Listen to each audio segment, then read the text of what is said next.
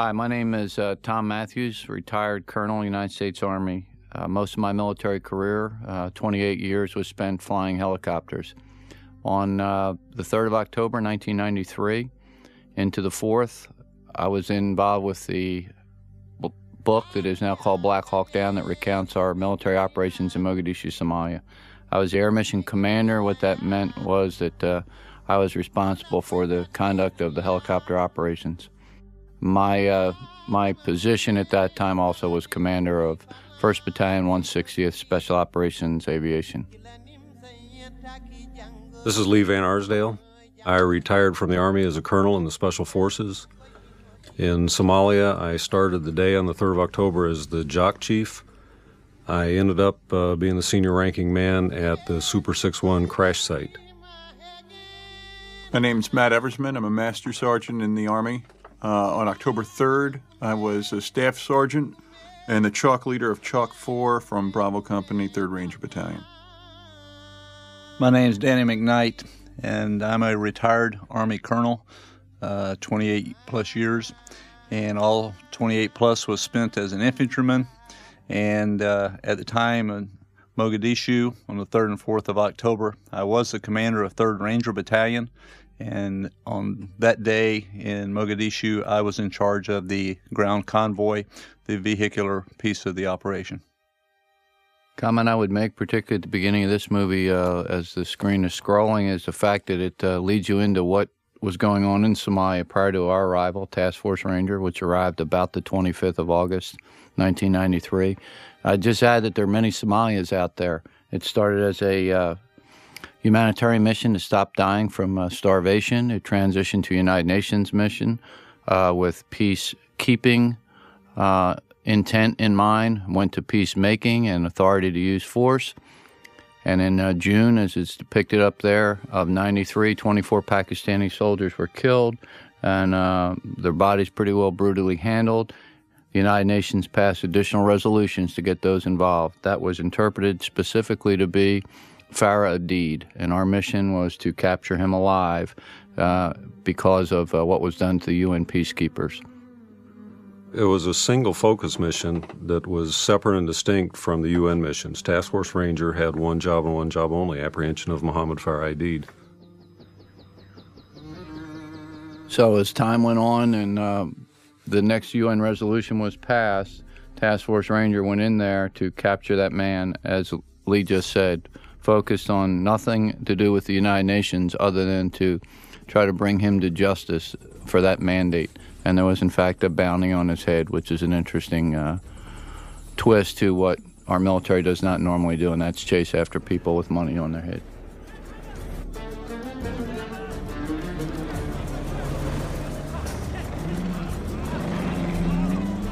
This was the first scene that I saw shot on location in Morocco when I went over last summer. And though I had never in real life witnessed looting and pillaging at a grain distribution facility, I remember coming up on the set, and the hair on the back of my neck stood up, just because it was so authentic seeing all the character actors and all these Somalis and the buildings, and it just was tremendously authentic, I thought, to what I remembered from Somalia, even though I'd never witnessed the actual event.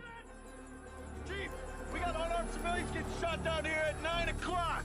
I got it, man. People have asked us a lot of questions, I think, related to the movie. There's a number of things that we point out as we go along. First of all, in this scene right here, for instance, those crew-served weapons that are mounted on the vehicles, they existed in Somalia, but I never saw any during the 2 months we were there.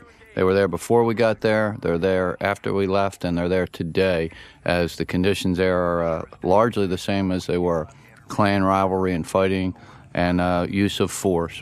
But we didn't see any crew-served weapons the entire time I was there. That, under the rules of engagement, was allowed a crew-served weapon to be fired on immediately. And they knew that, and they did not have those on the street.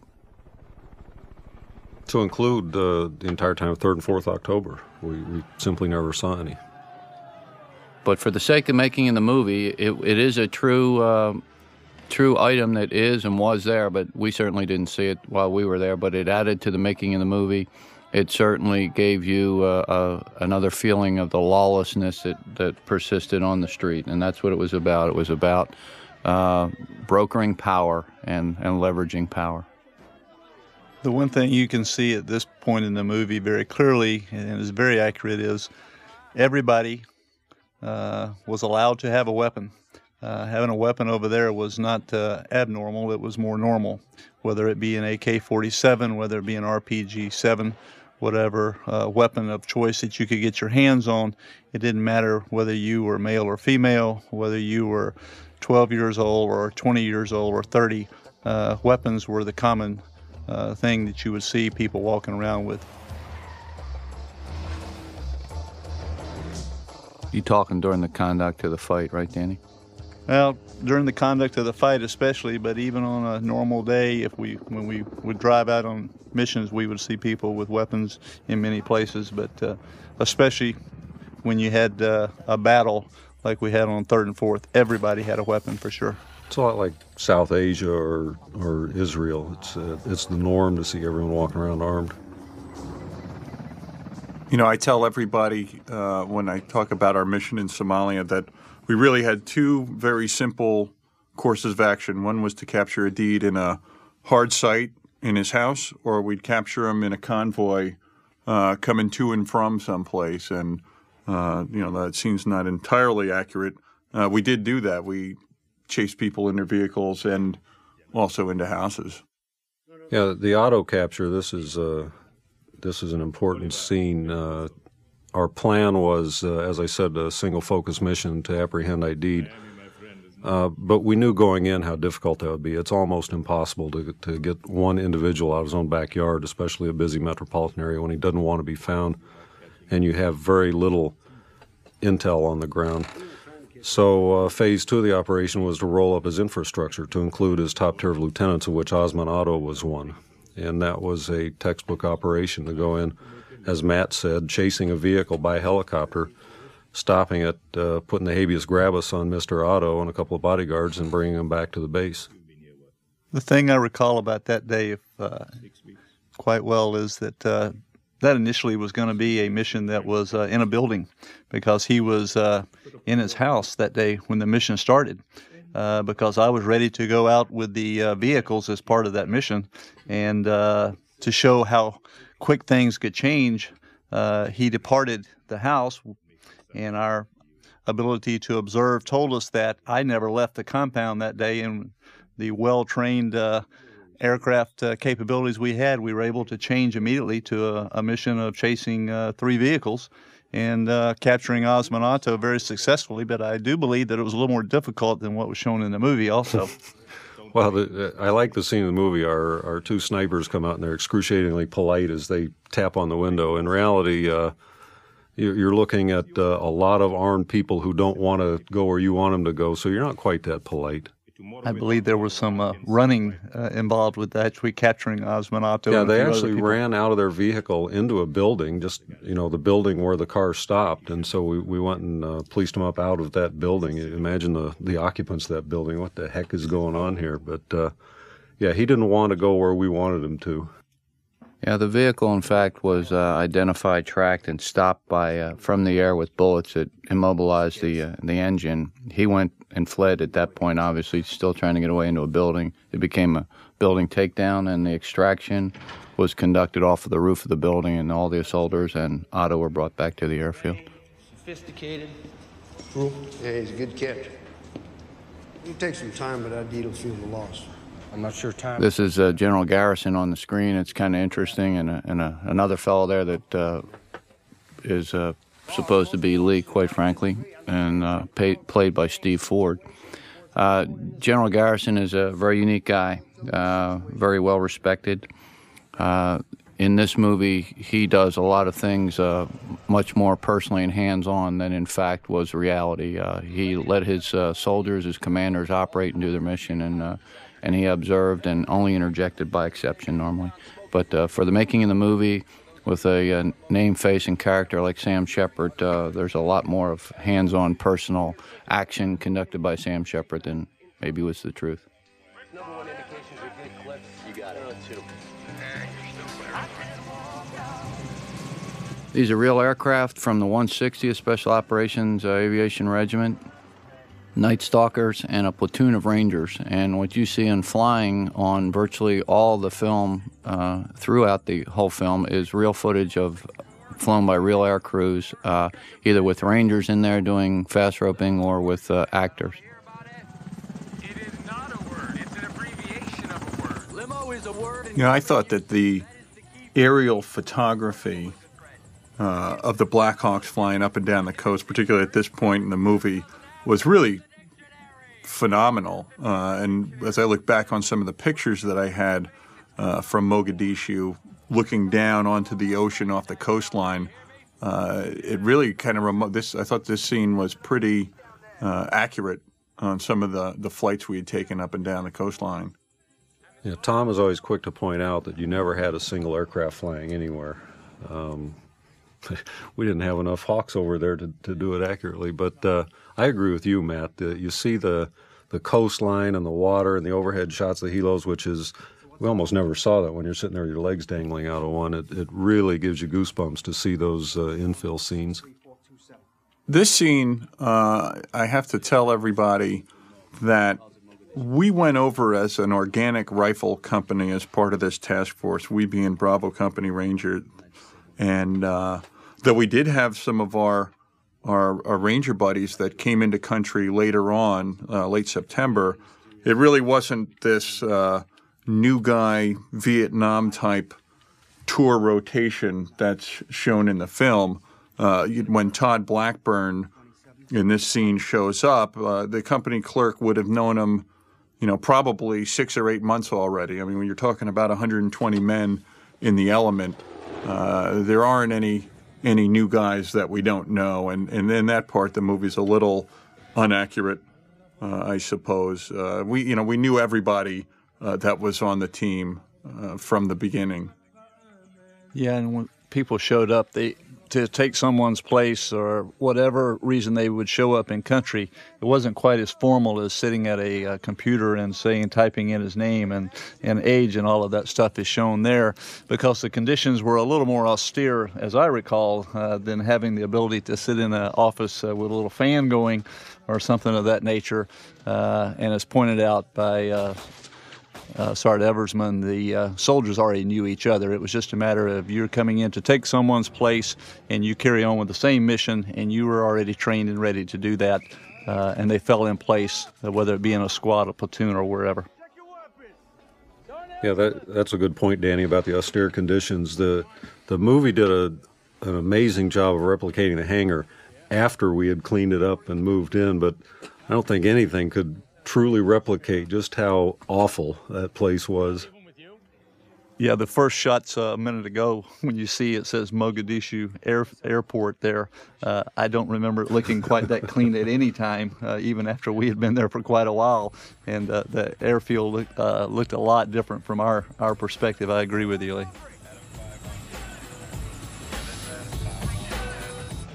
Commenting on the familiarity, I think it's important to realize that we'd rehearsed this mission, this profile, for several weeks even prior to deploying. The units that are in the Special Operations community in this particular set of units works and trains together all the time.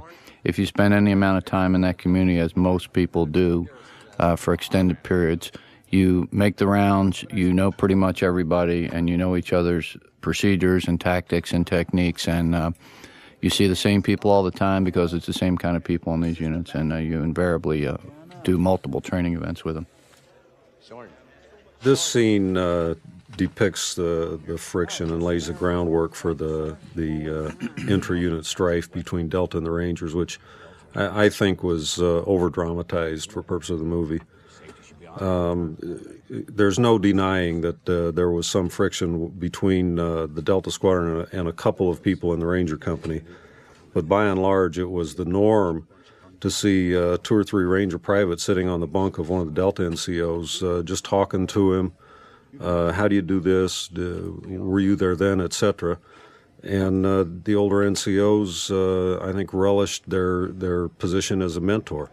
And in fact, a vast majority of the candidates for Delta come out of the Ranger units. So this thing about the chasm between the units and the friction, and we don't like you and you don't like us.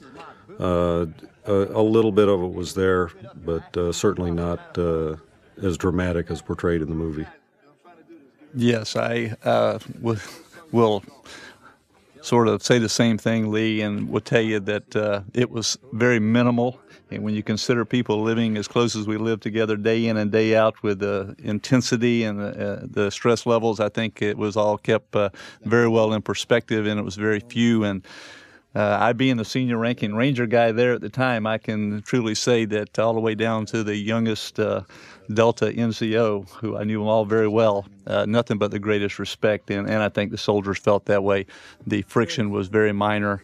And I agree with what you said, and I'm glad you said that, because from the Ranger perspective, I want to echo that as well. There was nothing but great respect, and it all generates all the way back to what Tom said earlier. We trained together all the time, whether it was a task force aviation piece, whether it was a Delta piece, or whether it was a Ranger piece. People were not training together for the first time and starting something they haven't done before. And that's the reason we were able to do it as well as we did, is because of that. In fact, this squadron and this company and many of the aviators worked together 2 years previously doing rehearsals for the Gulf War. I remember flying some long hours in the back of Cliff Walcott's Black Hawk, badly wishing he would set down so we could hit the men's room. And it was the exact same Ranger company, different commander, a lot of different faces, but the same company nonetheless. And I have heard that, sometimes when people want to take a little shot at you or something like that, that it can be considered flattery. And this was Captain Steele, the company commander, there being shown who they were obviously jabbing at a little bit, but at the same time, he, by all means, was the company commander for that company. He was in charge of it, and he did it very, very well, day in and day out for the entire time that we were there, without questioning.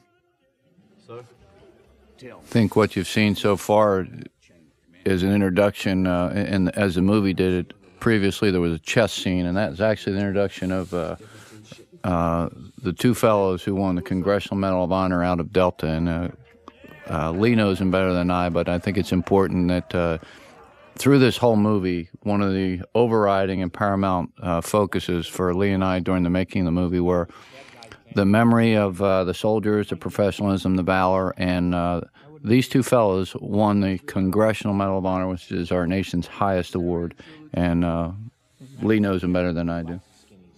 Sergeant Evans, you really like this Both scene. Randy Shugart and Gary Gordon, as Tom said, were snipers. They were introspective, quiet guys, very smart, very witty, a lot of fun to be around, consummate professionals. And a lot of people have asked me, subsequent to 93, why did they volunteer for a suicide mission, or did they volunteer for a suicide mission? The answer is an unqualified no. They went in with the full confidence that some people call arrogance, that a highly trained soldier has when he goes into a mission, knowing that he can accomplish it successfully and then get out. They knew it would be tough. They knew that there was a chance, of course, for injury or death, but certainly not volunteering for a suicide mission. And that's not the mindset of a special operator or anybody that volunteers, and everybody in the military today is a volunteer because it's an all-volunteer force. What you have here is multiple volunteers. Volunteer for airborne training, Ranger training, a session into Delta, flight school, you name it. These are multiple volunteers that are up on this screen and that are depicted and are trained. So they know what their focus is, and they know what they're about, and they look forward to serving their country and having the opportunity. When they're there and something's going on, they're looking to be involved and not left out and to get into the fray. As far as their expectations, they only had one focus, and that was to assist the wounded Americans that were down in Super 6-4. And I'm sure they fully intended and expected to see additional American soldiers showing up from convoys from the airfield, which were working simultaneously. But they took the opportunity to seize the initiative and to make a difference where they could as fast as they could, and they certainly did. But they also expected to see some more Americans. That did not happen on this day due to the large volume of fire and debris and tough moving through that city. epileptic going home. Sergeant Eversman, I believe right there in the movie is when you're getting ready to take charge of a chalk, and maybe you can say why that really happened. You know, in the movie, this scene comes across a little more of a coronation than a assumption of command. And what had happened, my platoon sergeant, Sergeant First Class Hardy, had unfortunately been called back to the States on a family emergency at the end of September. And I was the next highest ranking Ranger on his aircraft, so the obvious next course of action was to have the second in command, myself, be in charge of that aircraft. And you know, I tell people that's one of the things we learn early on in this community, and particularly as young Rangers, this Fallout 1 drill where we try and develop young leaders to act as the men in charge at any opportunity. So when this happened, as I said, it wasn't quite as dramatic as the movie pointed it out to be, but it certainly was a big responsibility that changed the complexion a little bit for myself. This is actionable intel. Wasn't a coronation, huh? No, it should have been, though. This scene lays the groundwork for the entire battle on the 3rd and 4th of October. And it kind of used some of the right words, such as actionable intelligence and mutually corroborating intel. The fact is we had very poor human intelligence on the ground, or HUMINT, which is really about the only way you're going to be able to snatch an individual who doesn't want to be snatched. You can use all the imagery and signals intelligence you want, but that's not going to give you the complete picture. So we as a task force did everything right in terms of getting mutually corroborating intelligence and what HUMINT we had. There were a lot of times that something came in that just didn't pass the smell test, and so we didn't do that mission. This one looked pretty good, and in fact, it turned out to be good intelligence. The mission that day was to capture 2 of Aidid's lieutenants. We, in fact, did that. It was a successful mission by any measure, which is why all the reports that came out in the following days about a failure and a debacle and a bungled mission and all of that was really shocking to me. Apparently, the only calculus for success is whether or not someone loses a life in a combat operation. So by that measure, the Normandy invasion was one of our biggest failures ever. Every soldier in Task Force Ranger will tell you it was a magnificent battle, hard-fought, hard-won victory for our side. Unfortunately, history recorded it somewhat differently, and I'm glad that this movie gives an opportunity to correct the record. But this scene here is a representation of the planning sequence that goes on, and what we did based on what Danny and Tom were talking about, all the rehearsals we did, and the previous 6 missions, when you're going to grab someone, you got to do it where they are. You can't wait until the time and place of your choosing. You got to go when and where you know they are, which means you have to act very quickly. And we had the planning down to science. It was literally a matter of minutes to get everyone kitted up in the helicopters and gone in order to go to wherever we had to go. A quick point here, you see one of our snipers there, Dan Bush, with hair down to his shoulders. The producers of the movie had to do something to differentiate between the helicopter pilots and the Rangers and the Delta operators, and it was hard. You know, you put names on helmets and different kinds of equipment, but at day's end, you can't tell one from the other. So the Delta guys had some scraggly beards and long hair, but in fact, everyone had very close shorn hair and clean shaven on a daily basis. What's not to like? And of course, the importance of accuracy here was we have to point out that that Lieutenant Colonel McKnight there, I have no idea why he was smoking, because the one I remember myself, I was not smoking. So I have to clarify that for sure real quick. But that it is very important what you talked about in terms of how quick we could do a mission. We had, in all honesty, on this day, probably more time to be prepared exactly the way we wanted to than we did on most any missions, because it did take a little time to identify that building, and we weren't going anywhere, as you well know, until we knew exactly what the target was going to be. And so from that perspective, that day, I think there was no problem having what we needed and knowing where we were going, and the intel was good. And I've had that same question asked me many, many times. People say, well, knowing that you're much better in the daytime, at nighttime, than you are in the daytime than the bad guys. Why would you go at 3:30 in the afternoon to do an operation in a bad part of town like that? And it's not a very ugly answer or smart answer, but the truth is, as you said, the target is there. You take advantage of that opportunity. If the mission is go, you go. You don't probably get them to cooperate and wait 3 hours till it gets dark, because they probably were smart enough to know if they stayed there much over an hour, they were going to have company. And so they were smart enough to realize those things too. So your point I agree with, and it has to be pointed out, and that is the target's there, you go when you can. I think it's important to realize that, and it's been mentioned here, weaving throughout the conversation, about 6 previous missions. This was the 7th. Backing up even further, we were there 2 months. We had spun up. There was always intelligence at some level, almost every day. We flew in this city every day and every night, and it numbed the population to our presence. Often I'm asked, well, they knew you were coming because you had 16 or 19 aircraft, and surely they knew that. No, what they knew was that we flew every day in that city and every night. We also spun up almost every day, and probably I would say 40 times totally over that 2-month period.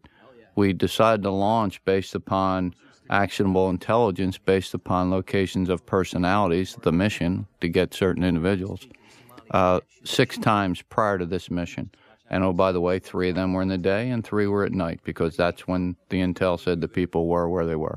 So that's why it went. Or you will pass up the opportunity to accomplish the mission if you choose not to go, and that's fine too. And we chose not to go many times. And the mission profile was different many times, because I know there were times when the vehicles never left the compound.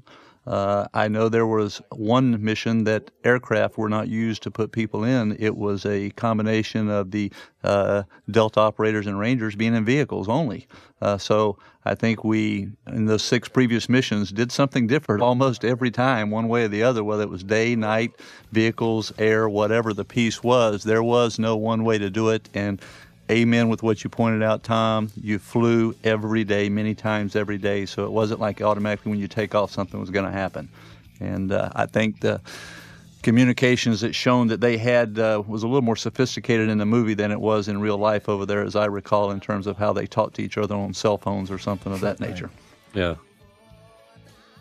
They had, to me, when I was on the street there, it was obvious there was a command and control at work, but it was nowhere as sophisticated or probably efficient as what's depicted here. And, the thing about the signal fires and the barricades, that's precisely why we did the signature flights. If they did that every time they saw the helos launched, they would have run out of barricade material. Yeah, and it goes back to the environment, and it's tough to explain unless you've experienced it. The environment was austere. There was no power grid in that city. There was no electricity. It was dark every night. They burned things all the time, at a minimum just to cook their meal in the evening. They set fires and had cooking fires, and they also did it for the purposes depicted in the movie. But this was a densely populated urban environment. In an urban environment, and I'll make this point right now, it's probably the most brutal combat you're going to get into. It is short distances. It's street to street, house to house, door to door. It is not a Desert Storm. It's not in Afghanistan. This environment is different from those previous ones, and I think that was a shock to a lot of people, and people assume things because the last previous combat operation this nation had been in was Desert Storm. And it was gave the impression of antiseptic, clean, remote, and standoff. Bombs could go down air shafts, people would die, and that's how you could do this at long distance and remotely. That's true, and that's great if you can do it in that environment, but in this environment, that's not the case at all. And if they have a weapon and you have a weapon and they see you and you see them, the guy who hits his target first wins, and the technology edge is greatly reduced in a direct firefight like this in this kind of an environment. Another aspect of it is it's 3-dimensional. It's most ground combat is 2-dimensional. This you have people in windows, multiple stories, rooftops, you name it. One of the things to point out that just occurred there is the task force was preparing for this mission. It shows clearly that people are adjusting what they're taking in terms of how much water they may take, or whether they take their night vision devices and things of that nature. And people have asked, why would you not have everything all the time? Well, the key is, if we're going to do a daytime operation, we think in terms of in, out as quickly as possible, get the mission done. If you can lighten your load by not taking something and maybe taking more ammunition or something, that's what you would try to do. The individual soldier would never make that decision. That's the reason there were Sergeant Eversmans and there was Sergeant Watsons and people of that nature, that those decisions were made based on what that NCO, that person in charge, wanted to do. So a little bit different than what's shown. Individual soldiers don't make those decisions on what they carry or do not carry from the Ranger perspective, and they do adjust their load based on the mission and what they have to have for it, because every mission is not exactly the same. Sir, I'd just throw in on that last scene, on all the prior missions that I had participated in, going back to our initial plan of going on a vehicle takedown or a hard site, the only thing that changed was the location in the city. But as we templated some other potential targets, we all knew what part of the objective we would be on. So this briefing, really this frago that we got, literally could have taken place under a turning rotor at the helicopter. It's nothing more than showing a drawing of the objective and pointing out where our particular blocking position was going to be. And I have to say that I don't think that any of the leaders in Task Force Ranger lead by proxy, kind of as is shown here. But I don't recall from my little view as a leader on that particular day as this mission being any particularly different than any of the 6 prior missions that we had done in the grand scheme of loading up and flying out. From that perspective, I agree. We did know we were going into Indian country, though. That no question about that. Yeah, I'll give you an add-on to that, Matt, that you're not aware of. At the soldier level, you get the same schematic. You're right there at the direct fire. What side of the building do I have, or what corner am I protecting? And largely, your task remains exactly the same. At a higher level, in the JOC, there was significant concern about dislocation. On all previous missions, the 6 we'd done, quite frankly, there was an open quadrant, or we were at the edge of the city, or the ocean was on one side. This one was downtown. Everybody knew that this was the most densely populated portion of the city. This is the first mission that I carried rockets on my gunbirds. Because of collateral damage concerns, we were only carrying miniguns and ammo. I specifically asked to carry rockets on this mission, and I viewed it at that time as not shooting rockets into crowds, but as a crowd control measure where we might have to shoot it in the side of buildings, get louder bangs and explosions, because if we got a reaction, it would be large because of the densely populated area, this portion of the town that the mission was going into. And I think that's sort of what's being pointed out in the piece of the movie right now. The briefing that's being given to the convoy personnel that I would be leading that day, I don't think you would ever have seen me briefing that many people at one time, because it was just a few key leaders like Sergeant Eversman and people in charge of the vehicles themselves. And that point, I don't know if I use the exact words that were used in the movie about it, being as bad as it was, but I agree with you, Tom, that we did know we were about to embark on, without question, the worst part of town that you could go into. But if we did it the way we expected, in and out, we would still be accomplishing the same thing as we always did on every mission. And it's important to, I think, also to point out there's no naivety here, and there's no cockiness and ignoring the fact that we know we're in a dangerous profile when we're doing these missions. We did rehearsals about contingencies all the time, and we in fact rehearsed losing an aircraft. The analysis of that was pretty simple. A little bird, a smaller aircraft, if it went down, if we could secure the site, I could also sling load that aircraft out, pick it up out of the city with a Black Hawk. If a Black Hawk went down, there was no getting a Black Hawk out of that site. So we had rehearsed that contingency. We had also trained and showed the operators where to place thermite grenades on those birds to destroy them in place. Because if we lost a bird in that city, we knew we'd probably, not probably, but almost certainly have to destroy it in place and evacuate that site. Which, in fact, we did with both Which is, down in fact, birds. exactly the way it played out, as you're saying, Lee, which is the value of rehearsals and the value of analysis and looking at your mission. And there weren't many surprises here. There were things that happened that day that we wish didn't happen, but had they been thought about as potentially happening? Absolutely. Had they been rehearsed? Sure were. In fact, when we left the morning of 4th October, the Super 6-1 crash site, I made sure everyone was up and out of there, and I saw one of our soldiers going back the other way. I asked him where he was going. He said, I forgot I got to put a thermite in there. Right. And it was so matter of fact, and you know, it was, oops, I forgot to pick up the car keys type of thing. Right. It's humorous in hindsight. Just never done that before. I'll give you another stranger than truth example here, and it talks to rehearsals and contingencies.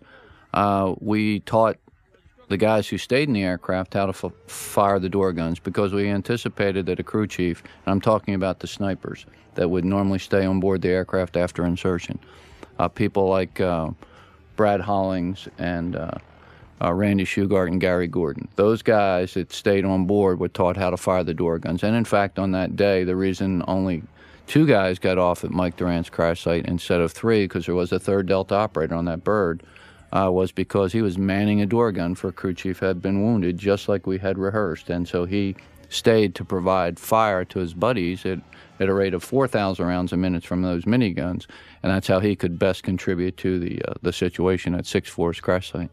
Yeah, that was Brad, who in fact lost his left leg above the knee as a result of an RPG round that hit that helicopter, but it made it back to friendly territory. Exactly.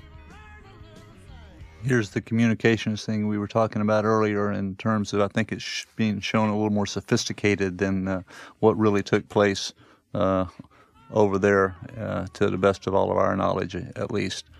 And there's a good picture of all the helicopters flying at you here, and in fact, it was double that quantity. There's 8 in this frame, and in fact, there were 16 and some surveillance birds overhead, so double that, and the noise and the roar and the sheer combat power projected by that force there was pretty daunting, and no one ever really stood up to it until, unless we decided to go into a portion of the city. It was too powerful of a force. Yeah, the city was so small and so densely packed, you could fly to wherever you're going there in literally 2 or 3 minutes.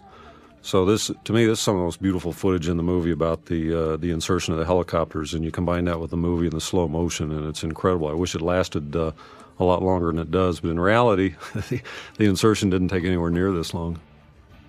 Yeah, takeoff to insertion was 10 minutes, and that was to do a big loop and make sure we were coming in the way we wanted to come in from. You could fly crossways in that city in 2 minutes. You could fly lengthwise in that city in about 4. And a moment ago, they showed Osmond Otto still being in the picture, and I had people ask me, why would he have still been in the area? Well, in all honesty, Osmond Otto, after he was captured, within a day, he was not in the city of Mogadishu any longer after that. He was taken away to where other prisoners had been taken. So that's just to clarify that he was not really in the area, but had already been taken away after he was captured. This is a great series of scenes right here. You can see the interaction between the guys. You get a real sense of the mission profile and the flying and the anticipation and the mounting of the insertion, and guys on the pods riding outside and guys getting ready to go in, and a real convergence here. This here about the reaction in these vehicles and everybody being ready for our arrival, again, as we pointed out, that's not really accurate. They reacted afterwards as quick as they could. But being prepared like this adds to the drama of the movie, but is not a real appropriate representation as far as accurate. We always had tactical surprise. We picked when we went. Every day and every night we flew. When we decided to assault a target was our time in choosing.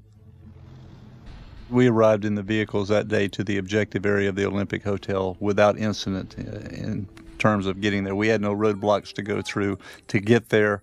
We were in position on time without any difficulty, and then started taking fire after we were in the objective area, and all that blockage and stuff you were seeing put together there did occur afterwards for sure. Ran into a lot of it then. They are very adept at putting up roadblocks. Oh, yes. That's Burning part of their tires. national pastime is putting up roadblocks and shooting at each other, but they do it quickly. See a burning tire, go there because it means something's going on. You know, the one thing from my perspective going into this mission that we did know for sure was that it was going to be a long, high, fast rope for insertion. I think there were some 2 or 3 story buildings at our insertion point, and maybe some telephone poles that we had seen. I don't recall, but I knew we knew that it was probably going to be a 50 or 60 foot fast rope going in, which would have been the highest one that we had done since we'd been in Somalia.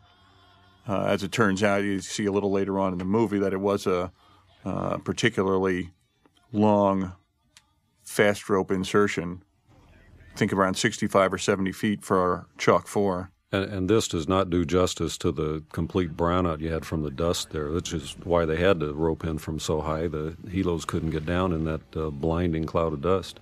You know, when you have 16 or 17 aircraft coming in and then dispersing right over the objective, I remember sitting in the catbird seat listening to the pilot talk and out looking at both doors. There was nothing but brownout. And again, as we said, hovering about 65 feet, you know, the rotor wash from the Blackhawks blew off or blew up anything that wasn't nailed down. And you know, finally the pilots, we were at a hover, decided that we needed to get on the ground as quickly as possible.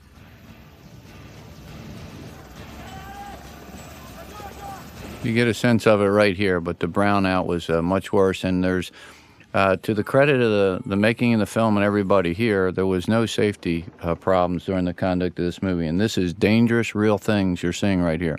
They're real helicopters with real people fast roping from 50, 60 feet. You have the potential to injure or kill somebody in this mission profile just as if it's the real thing, because this is real footage of helicopters doing their thing. So very fortunate safety-wise, and everybody was very professional about that. And that was, sir, Lieutenant Brian McCroskey's platoon of Rangers doing the fast roping, and Lieutenant McCroskey had actually been wounded as an enlisted soldier in Bravo Company on October 3rd and had gotten out of the Army, gotten his commission, and come back in to lead a platoon in Bravo Company. The other thing I think it's very, very accurate and realistic here is the speed with which a lot of this was taking place. As you saw the Delta operators, for instance, getting off the Little Bird helicopters and immediately moving into buildings from top and from the bottom, and the way they moved so quickly and efficiently, and the same thing with the Rangers coming out of the helicopters. The speed was absolutely phenomenal, because from the time that first helicopter would go across the objective area until everybody was on the ground was only a matter of minutes. It was absolutely phenomenal how quickly and efficiently everybody moved, and that was because it was trained over and over and over again, rehearsed in every possible way, as you pointed out earlier, Tom. You know, this scene right here is still a debate amongst all the members of Chalk 4, and sir, I don't know about what you ever heard from the pilots, and I don't recall if we were taking fire, and I don't recall whether anybody shot an RPG, but I do certainly recall the helicopter tilting or canting at one point, simply because I remember having to put my hand down to steady myself. The Ranger that went in right after Todd Blackburn swears he saw him grab the rope.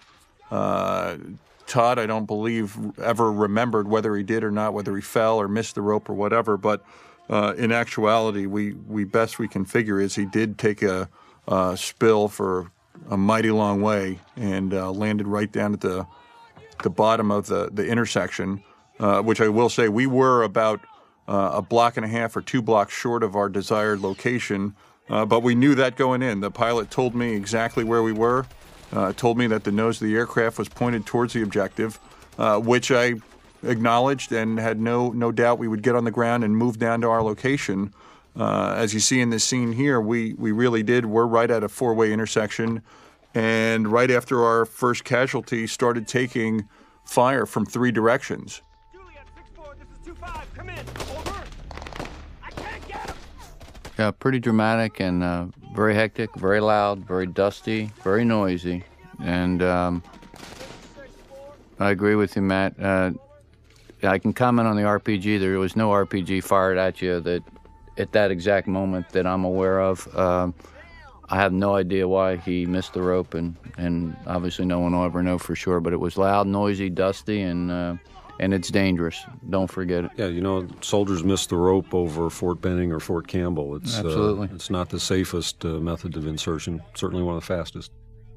You know, one of the things that I give credit where credit's due from the movie maker's perspective, you know, this scene, while it's not entirely historically accurate, is a pretty good depiction of the life-saving events that went on when actually we had a Special Forces medic and a Ranger private who was nothing more than EMT qualified that worked to stabilize Todd Blackburn and saved his life. And we tried to call for ground extraction, which wasn't, you know, we couldn't move vehicles up at the time, so I turned and Sergeant Casey Joyce got an aid and litter team and, without thinking, moved them down to the objective. That was the guidance we had, to move them down to the vehicles. And literally they were moving the litter, putting it down, engaging the enemy, picking back up, and moving the entire time. That goes back to the training that we were talking about earlier. Every training iteration you do, you have someone go down with a variety of different types of wounds. You have a key leader fall out so that someone else has to step up to the plate. So the fact that Casey, you know, sees the initiative immediately, it's not surprising. It would have been surprising had he not. Roger. The other point I would just throw out, going back a few scenes where they showed Colonel McKnight and Dominic Pilla at their logger site taking fire, and Pilla says, you know, they're shooting at us. What should I do? And Colonel McKnight in this movie says, well, shoot back. And, you know, I wouldn't speak for you, sir, but I would tell you back at my position at Chalk 4, what was so amazing to me, this was the first time that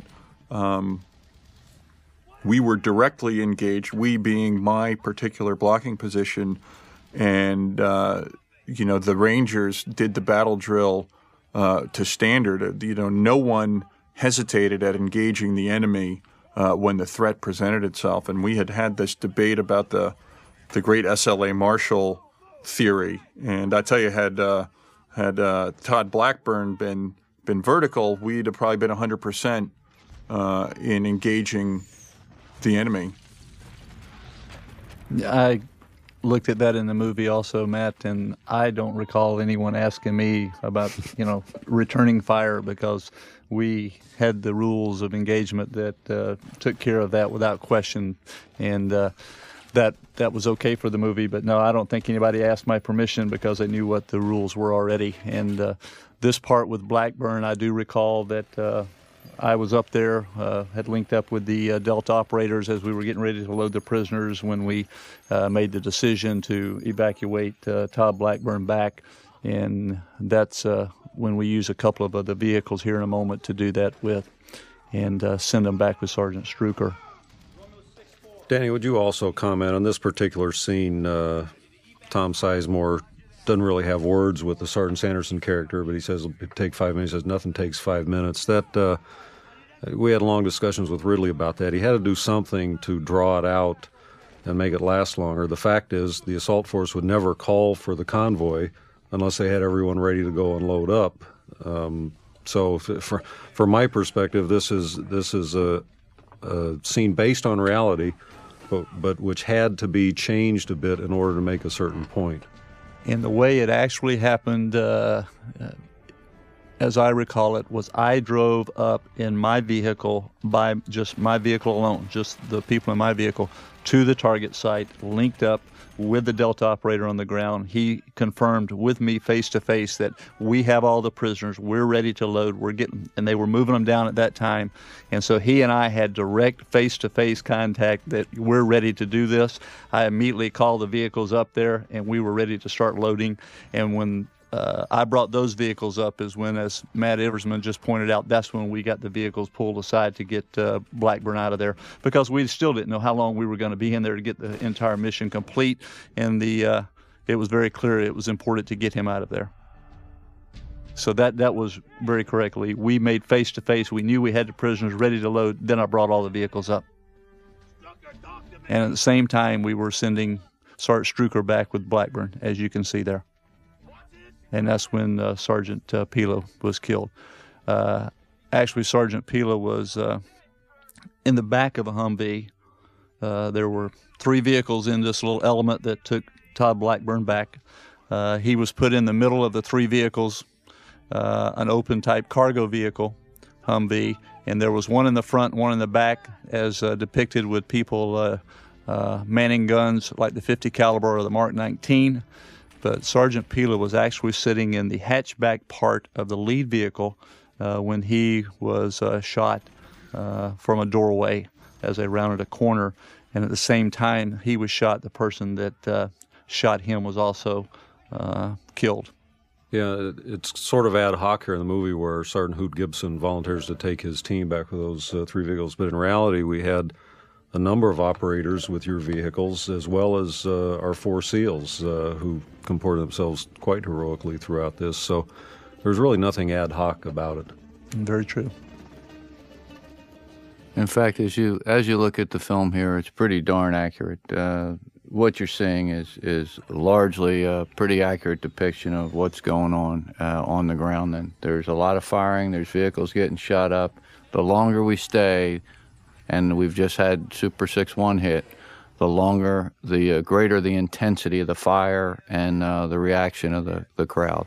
And at this point here, this is 40 minutes after insertion when Super 6-1 is hit.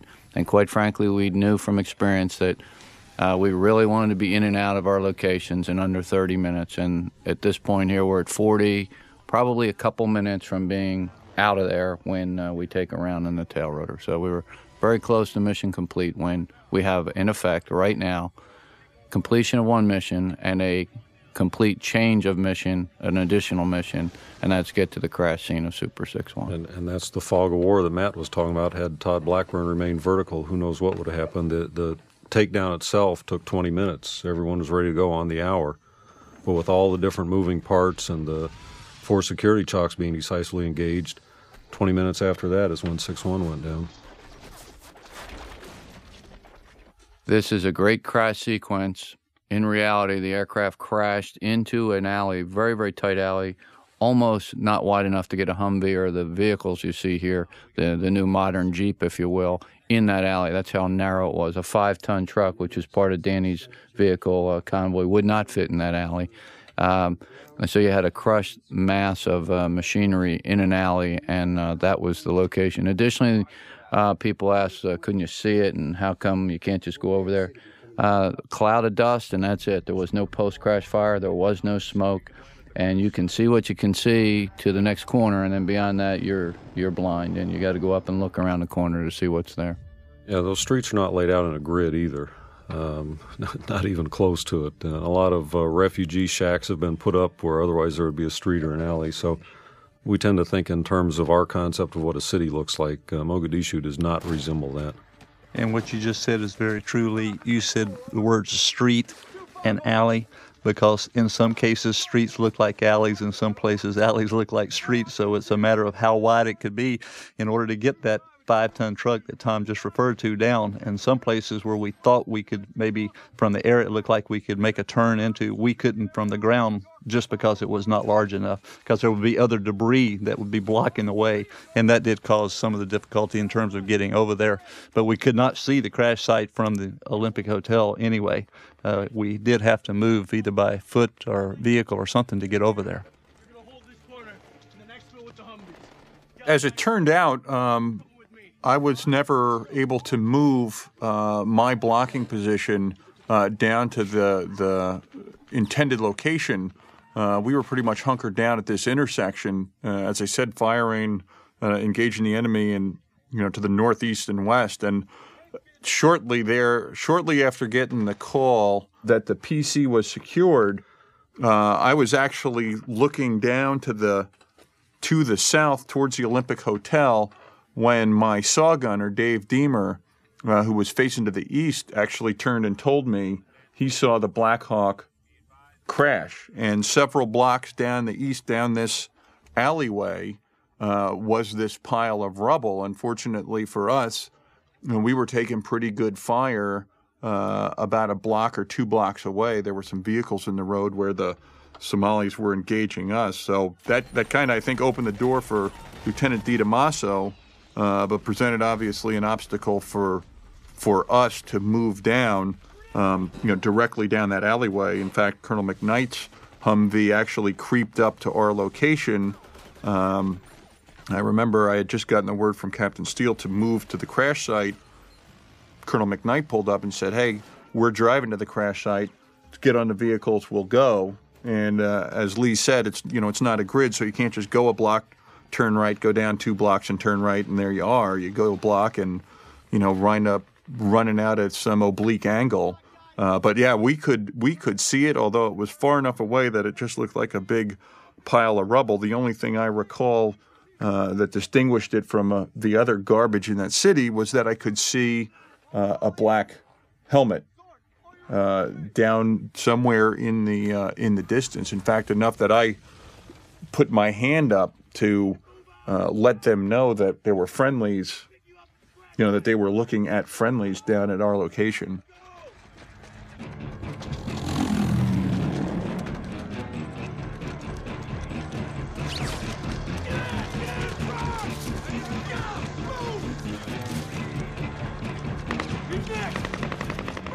They look good moving.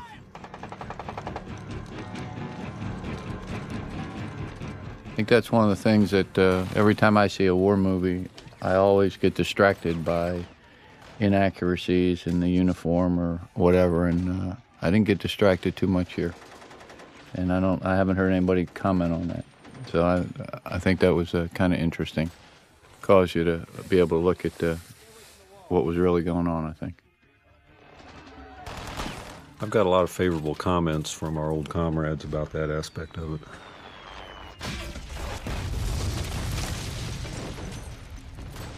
This scene, in part, is based on an actual event. We had an operator who was buried by a wall. An RPG went off close to him and buried him, and all the guys around there thought he'd been killed. And, you see the bricks start to move on their own, and pretty soon old Jake extricates himself from the rubble, and everyone takes a sigh of relief and gets back to the business at hand.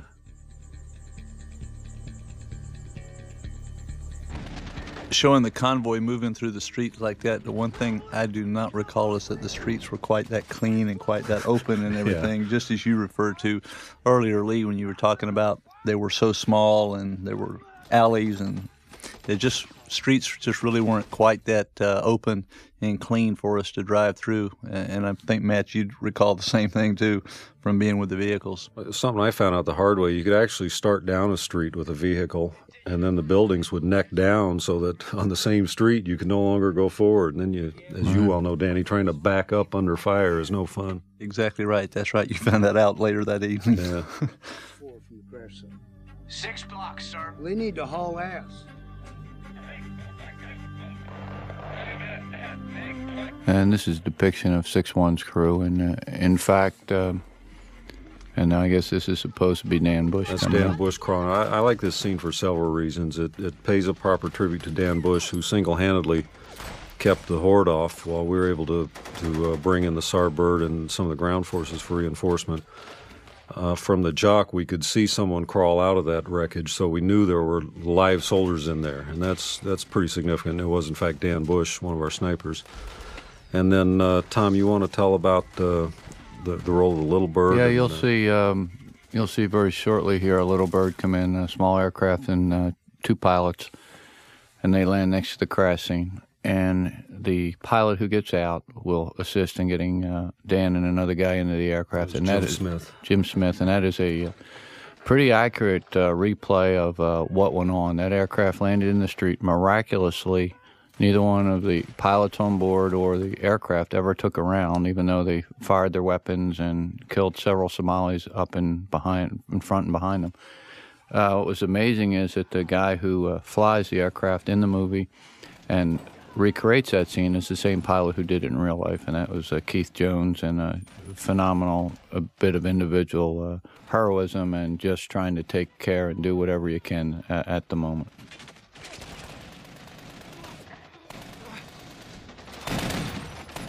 You know, this scene that we're seeing right now is a perfect example of one of the things I think that's very good about the movie Black Hawk Down is that a lot of these little individual stories and vignettes are actually true events, even though in the movie it might be a different character or it might be a little out of sequence. A lot of these little bits and pieces that you see actually did happen, like that particular scene with Scott Galentine being wounded and had his thumb shot. That had actually happened back at the blocking position chronologically sometime before this event would actually take place. But a lot of these things that stand out actually did happen. And when Scott was shot, his thumb was pretty well shot up, about off, as you pointed out, Matt. That was earlier at the blocking position, and I was in the vicinity close to him when that happened. And as I have related to others in another interview, it just so happened that when I saw the movie on a Sunday afternoon, little did I know that Scott Galentine would be in the theater watching the movie with his wife the same time that I sat there and watched it, and we ran into each other as we were leaving the theater. And as I mentioned to Lee earlier, a moment of recollection, to say the least, between Scott Galentine and I as we sat there and watched a movie together that we had no idea we were in the same theater, about 200 feet apart, for 2.5 hours watching this movie. And that's a real vignette to that piece right there.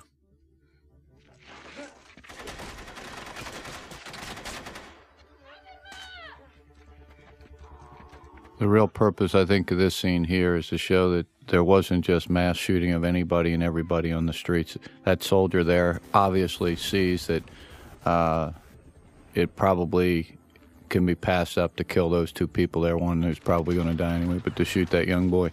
Not that young boys and women weren't shot that day, but it was not indiscriminate, but they were part of the combat. That's a very key point. You know, our rules of engagement, I think, overall are pretty reasonable. Is if you discern a threat, then you eliminate it. Left a lot up to the discretion of the individual soldier, as it should be, but we weren't prepared for unarmed women walking out there with an armed combatant behind her billowing skirts, or 10 and 12-year-old boys too small to put the butt of an AK-47 against their shoulder, so they fired under their arm. Growing up in America just doesn't prepare you for that type of thing. You know, I've told people this several times, that it seemed at the time that there were just Somalis in mass everywhere. And, you know, I called it Shoot an American Day. And what was so odd to me was that there would be people that would be kind of magnetized by the fight, whereas, you know, in our culture we kind of back or shy away from danger. You know, this was just the opposite, I thought. I think the one thing that to point out in this scene here is this is, of course, when the three vehicles returned that originally were sent back to evacuate Todd Blackburn after he had been injured on his fall from the rope, and Sergeant Pila was shot as part of that evacuation and killed.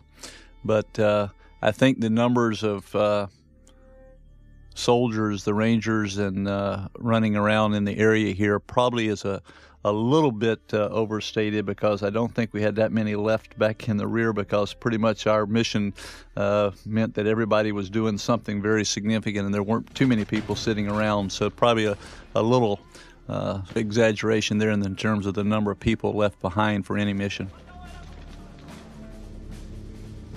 That's a good point. You know, our total task force number was capped anyway, and so there just wasn't a lot of fat in that task force.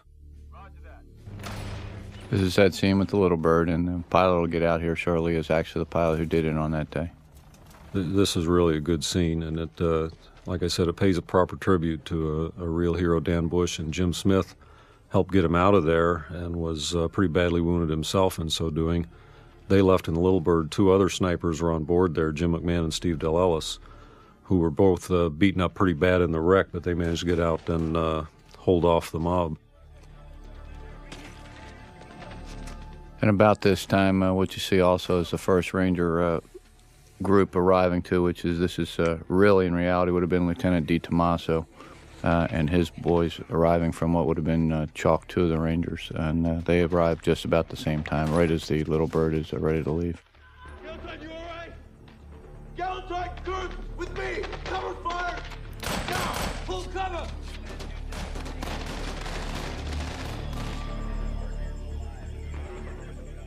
As you can see here too, and this is some of the dynamics of an urban fight, as soon as you want to move fast and you're getting shot at from all directions, but as soon as somebody gets hit, you have to stop. And then that's a weapon that's not able to be employed. There's Keith right there. That's somebody's going to have to tend them, which means they got to put their weapon down.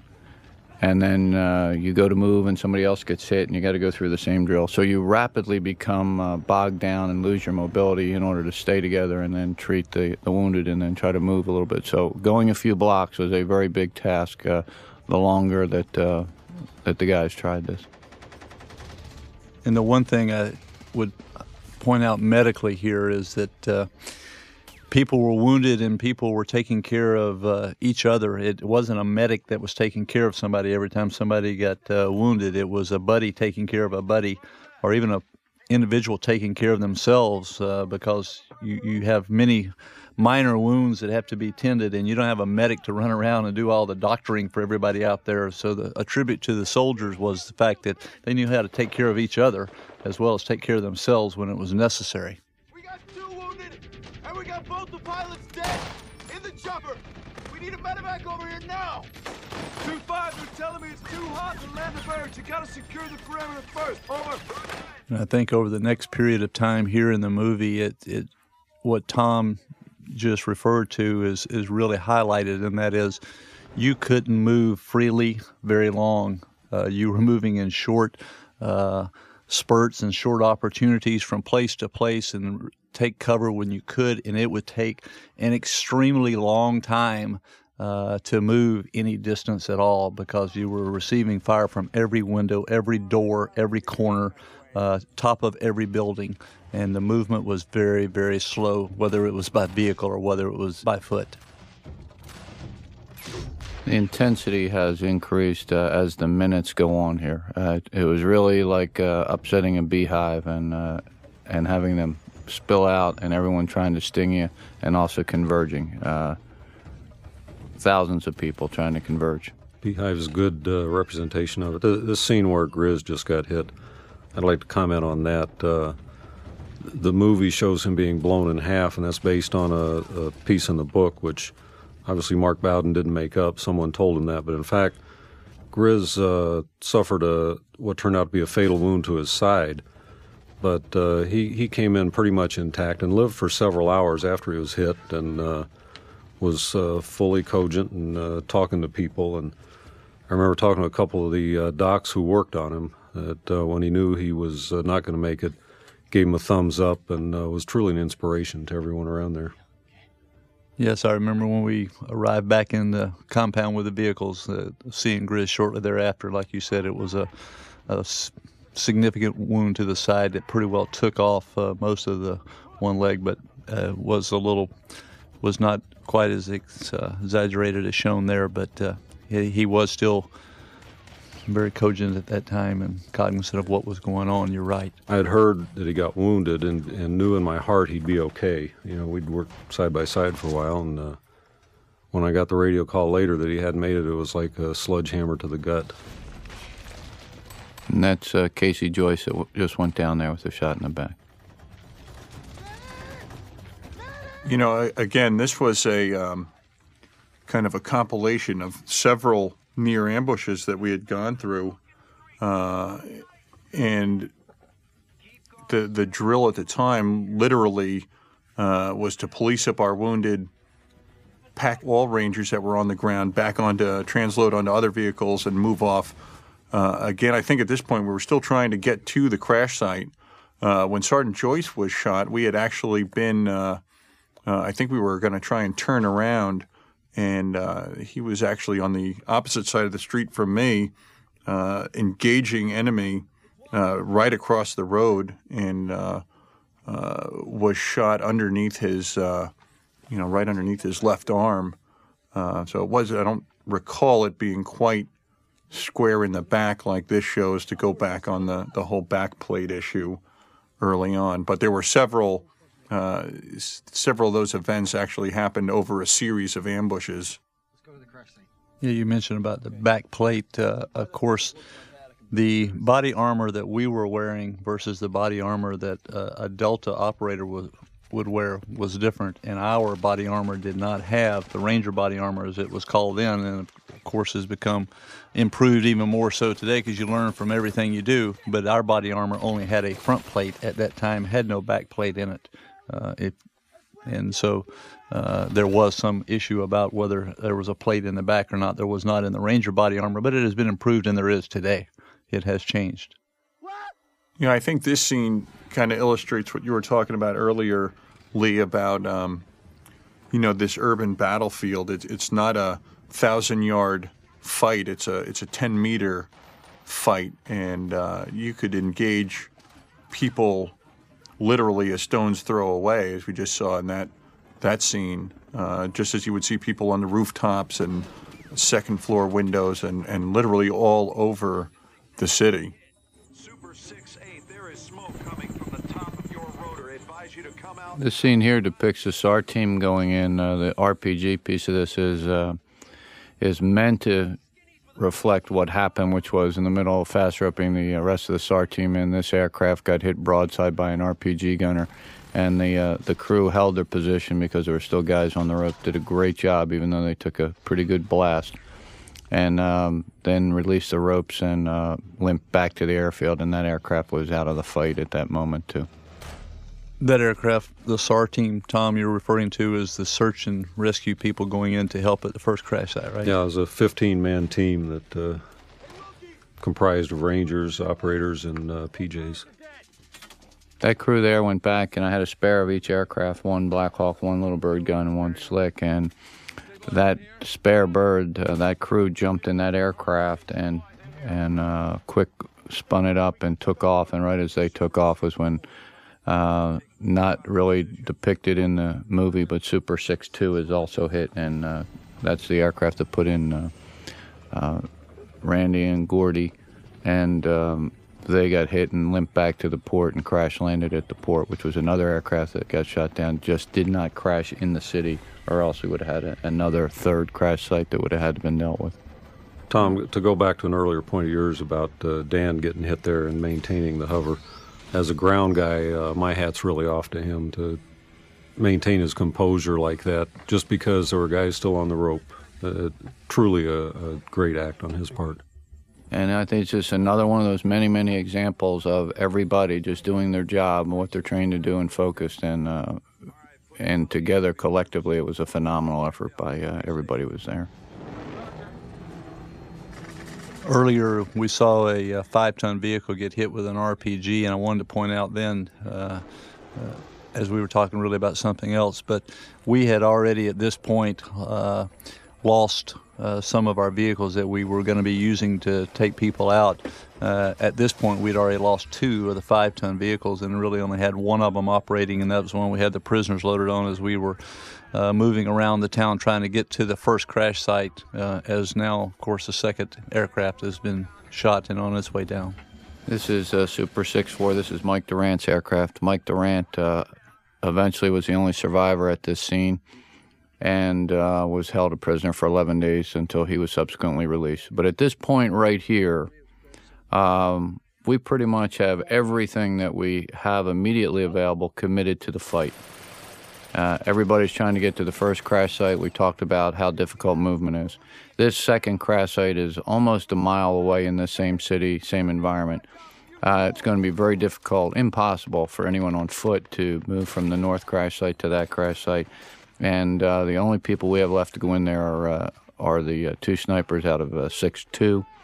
and they're put into it with the expectation that somebody's going to get there shortly. But as it turned out, pretty much everything was thrown into the fight at that point, and subsequent vehicles were turned back from the airfield due to the high volume of fire and roadblocks. So this classically is what we call a culmination point.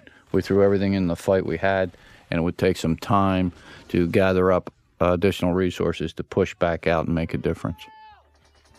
And Matt, when you referred to a moment ago about when Sergeant Joyce was shot, that we were about to turn around, it was probably actually about this moment when that was occurring, because I had received word from the JOC that they wanted me to try and move the convoy to the second crash site, because it was obvious, as Tom just pointed out, nobody else was probably going to be able to get there very easy, because everything that tried to get there from either 10th Mountain or from our compound, from anybody we had there, was getting shot up on the way out. So that was when we were going to try to turn and make our way back through some very, very tough areas to get to that crash site, because we were probably the best thing that had a chance to do that, and that became impossible, as we know too.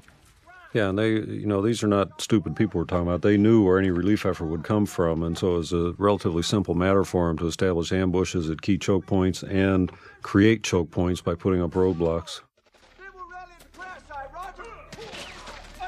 This is a depiction of the Rangers setting up basically a place that they're going to stay for the rest of the night. And 6-4 scene here, he's down, and we have a lull until we can get Randy and Gordy in there.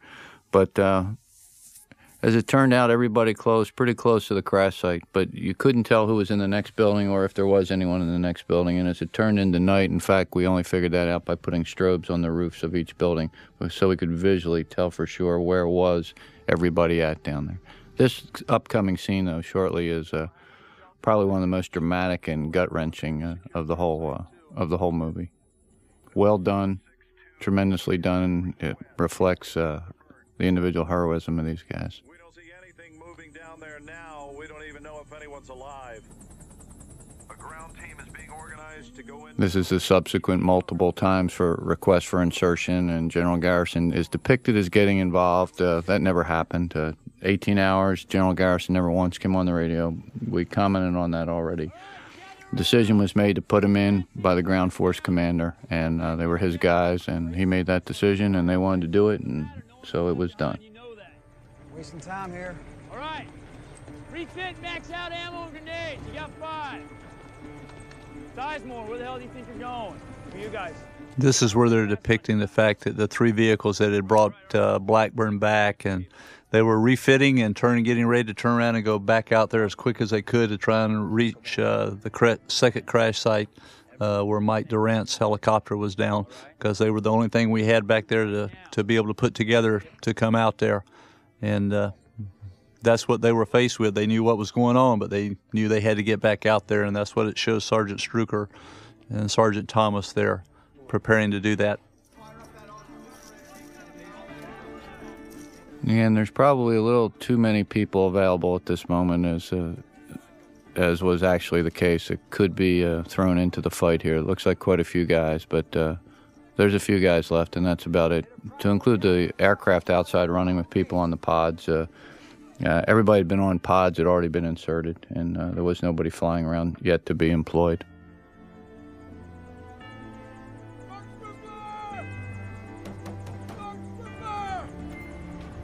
This is one of our actual Rangers who went there for the fast roping, who got his big screen debut here. Yeah. The essence of this, though, I think comes through. It's pretty pure, and that's the individual moments that people have to have and suck it up and decide to go back out or to jump on a vehicle or to get back into the fight, and pretty well done. Speaks to a number of guys and the spirit that was present that day. The one thing I'd like to point out about the RPGs knocking the helicopters down from my perspective was that it shows an RPG being fired so accurately and perfectly, just one being fired, and it takes a helicopter down. It's one of those things, really, if you shoot enough of anything in the air, you can knock something down sooner or later. And it wasn't one or two RPGs that were fired that day that happened to knock 2 aircraft out of the sky. It was probably hundreds of RPG rounds that were fired into the sky to try and bring an aircraft down before it happened. That's a good point, Danny. Up until this mission, quite frankly, I had seen the maximum amount of RPGs I'd seen fired was the previous mission, and that was about 12 estimate. This day, I'm not sure how many. I'll put it in the hundreds, 200, 300, I don't know. But, I mean, with a 1% success rate, then that's about probably what they had or less. Eventually, you hit one of those aircraft in the right spot, it's going to come down. And with a tail rotor shot, which 2 out of hundreds of rounds did hit, that's going to bring that bird down. Yeah, I've had a few people ask me, were they aiming for the tail rotors? Well, like you said, Danny, it's a quick point and shoot, and if you shoot enough of them, sooner or later you'll get something. Yeah, I guess the good news is 99 out of 100 missed. Well, they all landed somewhere. Yeah, they all went somewhere. But they didn't hit the helicopter. If 100 was shot at a helicopter, a 1 was all it took, though. Hey, Matt, can you relate much to this piece here where Nelson and Waddell and them were sort of out there? Well, sir, you know, what I would say about this particular scene, because this was not something that I had witnessed personally, but in talking to some of the veterans of the battle, you know, this particular scene with Twombly and Sergeant Urich and Nelson being displaced from the rest of the unit, I think everybody had a little different take on that. I'm talking Ranger veterans. You know, some look at this particular scene as a great depiction of, you know, young Rangers' perseverance and initiative, trying to link back up with the element. Others saw it as a you know, a sign of gross miscommunication. I don't know, sir, whether that in fact ever did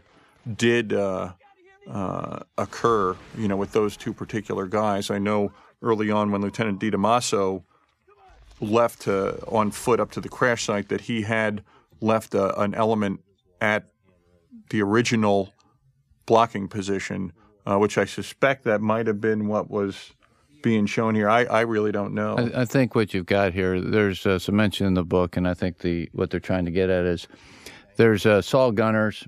Everybody was closing on the crash site. Somebody's last, and being separated and left behind is a relative term. Those two guys, or at least one of them for sure, I believe, was bringing up the rear. How far behind was he from the rest of the group? Here it's depicted as they've been left. There's great distance, and they can't visually see anything. I think it's that theme of bringing up the rear and firing and trying to close on the crash site that is the essence of it. And if the book is accurate in that regard, I think it pretty much gives you a little bit different slant on that. And that's just that they're behind, they're bringing up the rear, trying to protect the rear, and they're last, all right, but they're certainly not deserted and somewhere lost in the city, as this might indicate.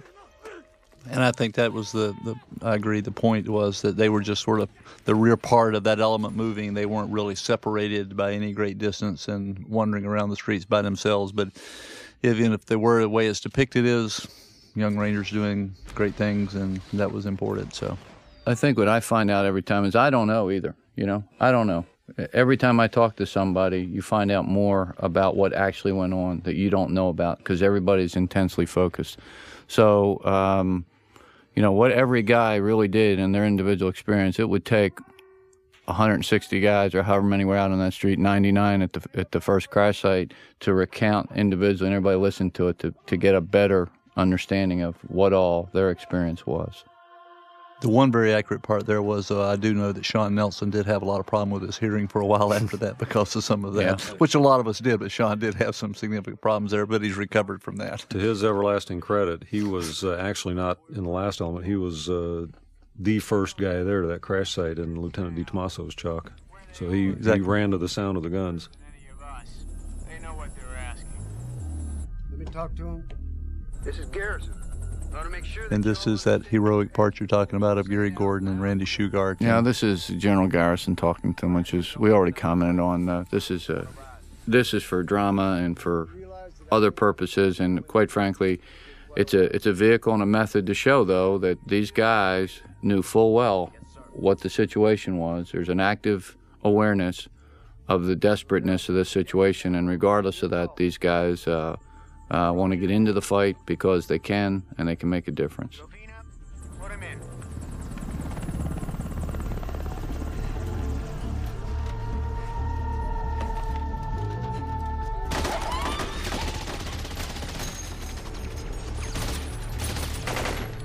Yeah, that piece, I just want to say that I looked at that as a tremendous tribute to both Gary Gordon and Randy Shugart, but also to the entire task force. I think it was a tribute that Ridley Scott deserves the greatest credit and accolades for, in my opinion.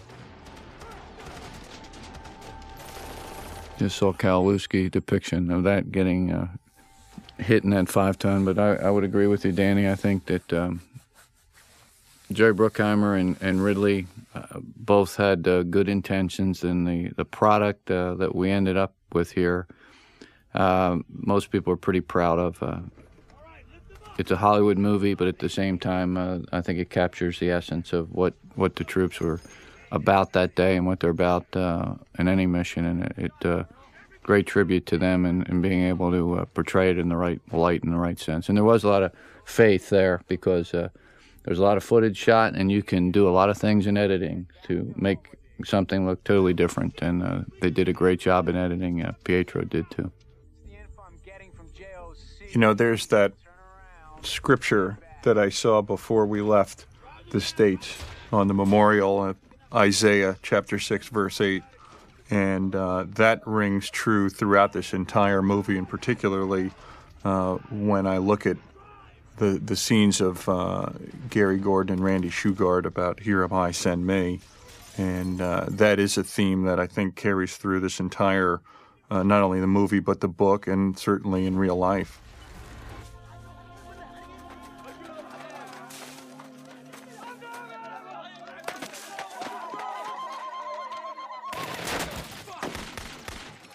This is a very emotional scene coming up. This is the Durant crash site, and pretty phenomenal.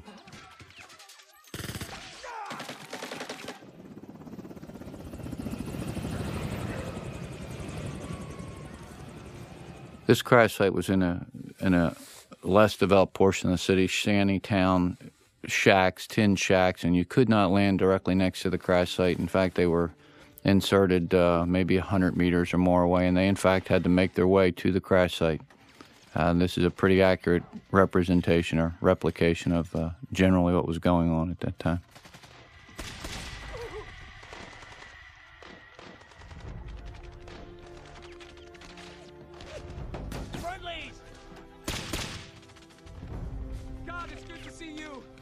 The two actors that portrayed Randy and Gordy, Nick Waldow and Johnny Strong, were absolutely committed to paying a proper tribute to them and asked countless questions of me about the actual guys they were portraying. So hats off to them for not only wanting to do a good job, but pulling it off, in my estimation.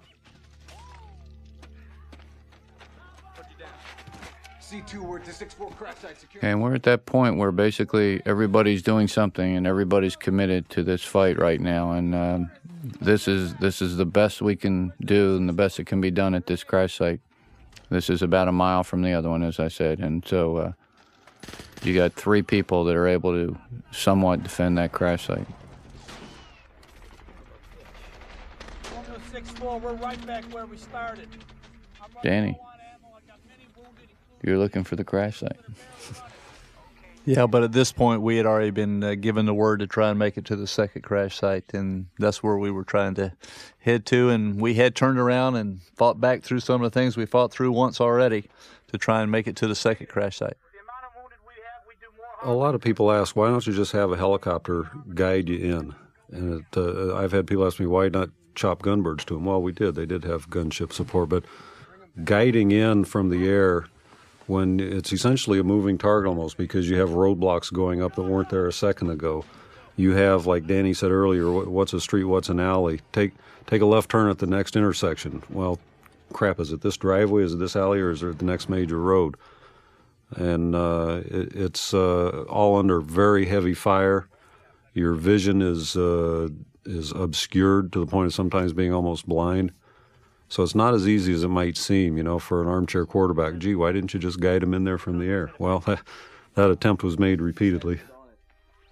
Well described, Lee. I agree with you 100%. And that part just shown was when the decision was made that I would head back to the compound, to our base with what I had.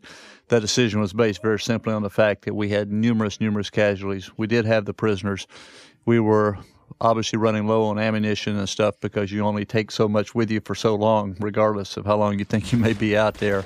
And probably would have been more hindrance than help if I'd arrived at either crash site, in all honesty. With the number of wounded I had, it may have resulted in more people dying in the long run. So that was a decision made to go back.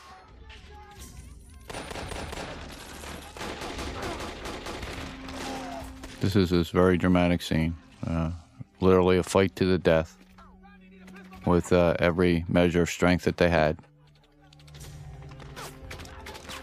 And true teamwork, as is shown here.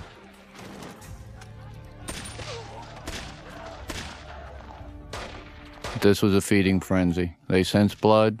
They had time to assemble, mass, and then overwhelm the site.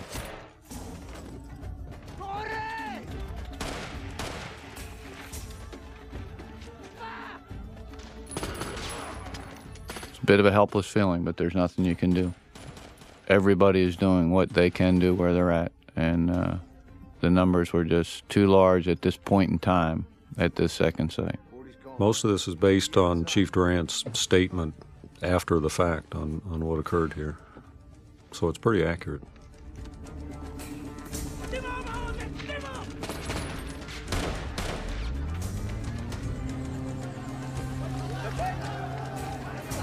There's a scene coming up here that will show ultimately the site getting overwhelmed, and there's great taste exhibited in showing that in a proper light as the site is overwhelmed and as the bodies are being taken out, because there's real footage that was seen around the world, and it was a decision, and I agree with it, not to intersperse real footage and show the brutality of that. There was no need for that. You get a real sense of what the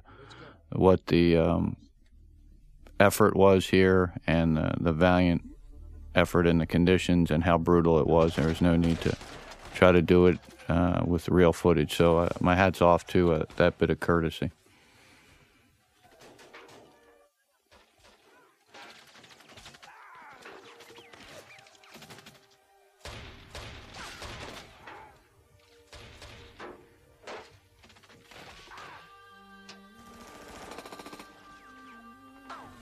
Obvious silence here because this scene right here is very emotional, and shows probably a pretty good representation of what the conditions were at that moment on the ground, and it's brutal. And I guess that gets to the point of when you commit U.S. forces, you need to understand that there could be a cost. It is combat, and you need to be ready to stand by those decisions when you commit U.S. forces to combat, because there are bills to be paid.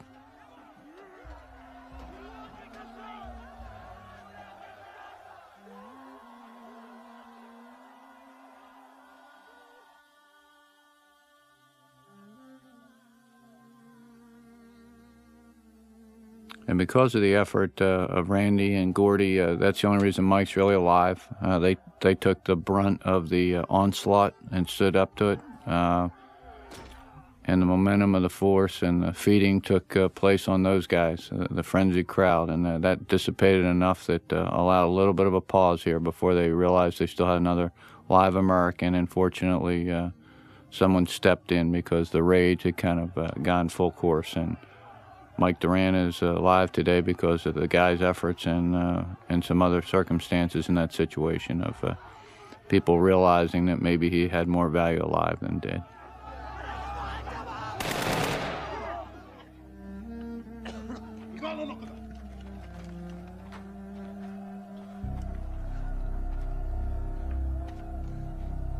Mohammed Farah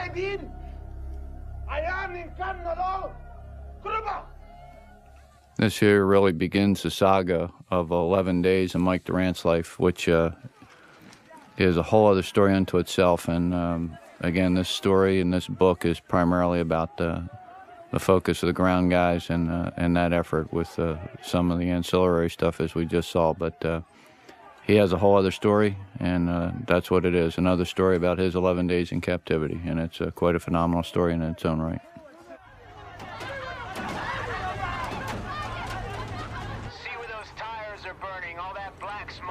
Roger, I can see it, but I can't get there. Over. Go 100 meters past it. That's the crash. Negative. You don't understand. It's roadblock after roadblock. You have to find us another... I think this is a good representation, too, of the frustration of the convoy trying to get to that second crash site. Just no way to get there. Yeah, and this was just Sergeant Struker and the few vehicles he brought back out there trying to get to it, because I had just returned to the base with all the other vehicles. Danny, why don't you describe what happened on your way back to the airfield that we talked about this morning? On the way back to the airfield, once the decision was made, and I called back and said that we'd returned to the base instead of trying to get to the second crash site. Started back with the vehicles, and I was bringing up the rear in order to make sure everybody got back in front of me. We did encounter the few vehicles you just saw that had Sergeant Struker, had then Major Craig Nixon, and a few other people who were trying to get to that second crash site and had been hit by roadblock and ambush after ambush on the way out. I stopped them as we met each other and told them that they would just assist us in getting back to the compound. There was no need for them to try and get to that crash site. They would probably get themselves killed on the way out there. And so they helped us cross-load people and spread them out over those vehicles. I had one vehicle that was being pushed at that time, and we left it out there and destroyed it with a thermite grenade. It was a cargo Humvee. And we headed back to the compound with all the people at that time. And as we did that, we also ran across the force from the 10th Mountain Division that was trying to get out there to provide reinforcements also. And then they followed us back also to the compound, so that then the consolidated effort, as Lee is most adept at talking about, was put together to try and get a force put together to go out later that evening. But at that point, we brought everything back in convoy-wise with us. And right about now is probably when Super 6-2 gets hit after putting Randy and Gordy in, and he goes down at the port, and a gunbird has to go over with him. Danny's got a couple guns protecting him, and we got one gun left with, quite frankly, the C2 bird at 6-1's location, and that's it. We are pretty well committed, and it was apparent to me at this moment that any more Blackhawks in the air would get shot down. I dismissed any thought of bringing any more Blackhawks into the airspace overhead. The repay on that investment wasn't there. It would just mean another crash site, because it was intensely a very intense shooting gallery at that point, and the Blackhawks were getting the hell knocked out of them. Yeah, the gunbird that flew over me on the way back with the convoy is probably one of the reasons we did all get back there, and that was none other than CW5 Randy Jones, and I know that very well, and to this day have a very close feeling for Randy and the people that provided that cover to make sure we did get back. Saved a lot of lives by doing it that way, in my opinion. Hey, don't forget. What? The next thing that onsets here, quite frankly, is darkness. And at that point, we kind of go static. The second crash site has been overwhelmed. The first crash site is consolidated on. Been multiple attempts to get out to no avail. And it's going to, what's necessary now is time to coordinate a strong enough punch to go back out into the city. And that's what was going on back at the airfield as dark settled on the city, and it was totally dark. The moon was almost full that night, but it wasn't going to come up for about an hour. It was 94% illumination and not a cloud in the sky, and that was not something we were looking forward to, because that allowed really the lighting up of the city.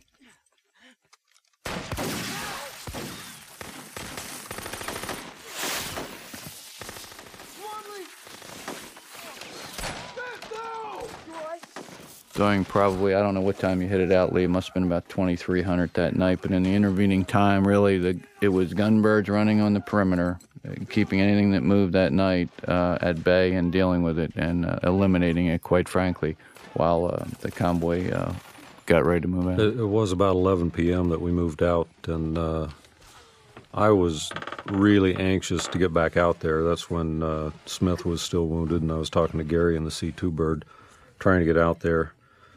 And a lot of folks were trying to put together a coalition of Pakistani armor and Malaysian armored personnel carriers and 10th Mountain Division Humvees and what we had left in Task Force Ranger.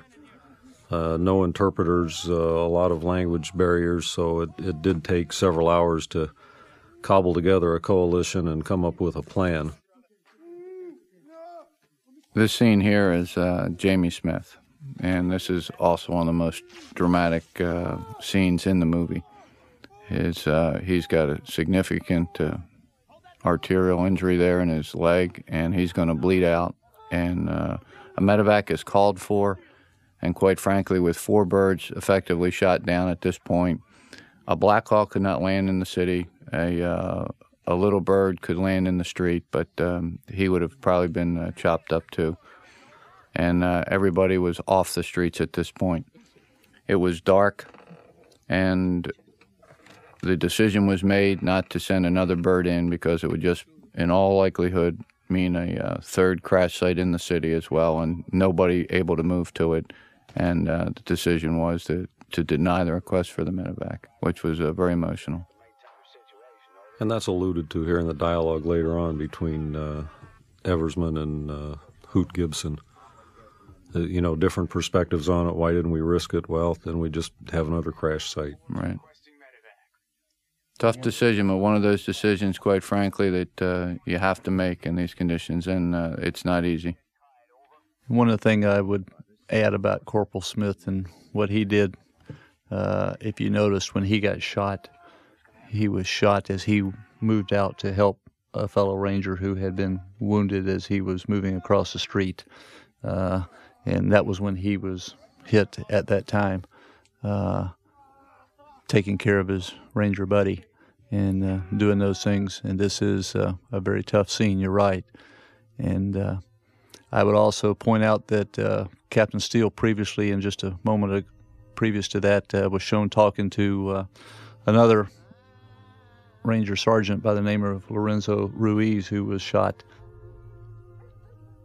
I would add that Sergeant Ruiz and I, about the night before that or 2 nights before that, happened to be watching on our little bitty TV that we did have over there that we could get the World Series on between the Philadelphia Phillies and the Toronto Blue Jays, I believe. And Sergeant Ruiz and I sat there and watched the TV that night of that baseball game. And just one of those little side pieces that shows how human all of us can be at many times, watching a baseball game one night and then fighting beside each other for our lives the next day.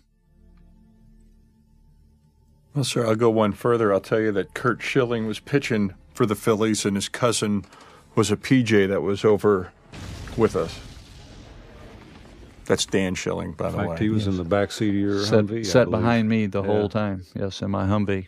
Actually a CCT guy for the Air Force, I believe.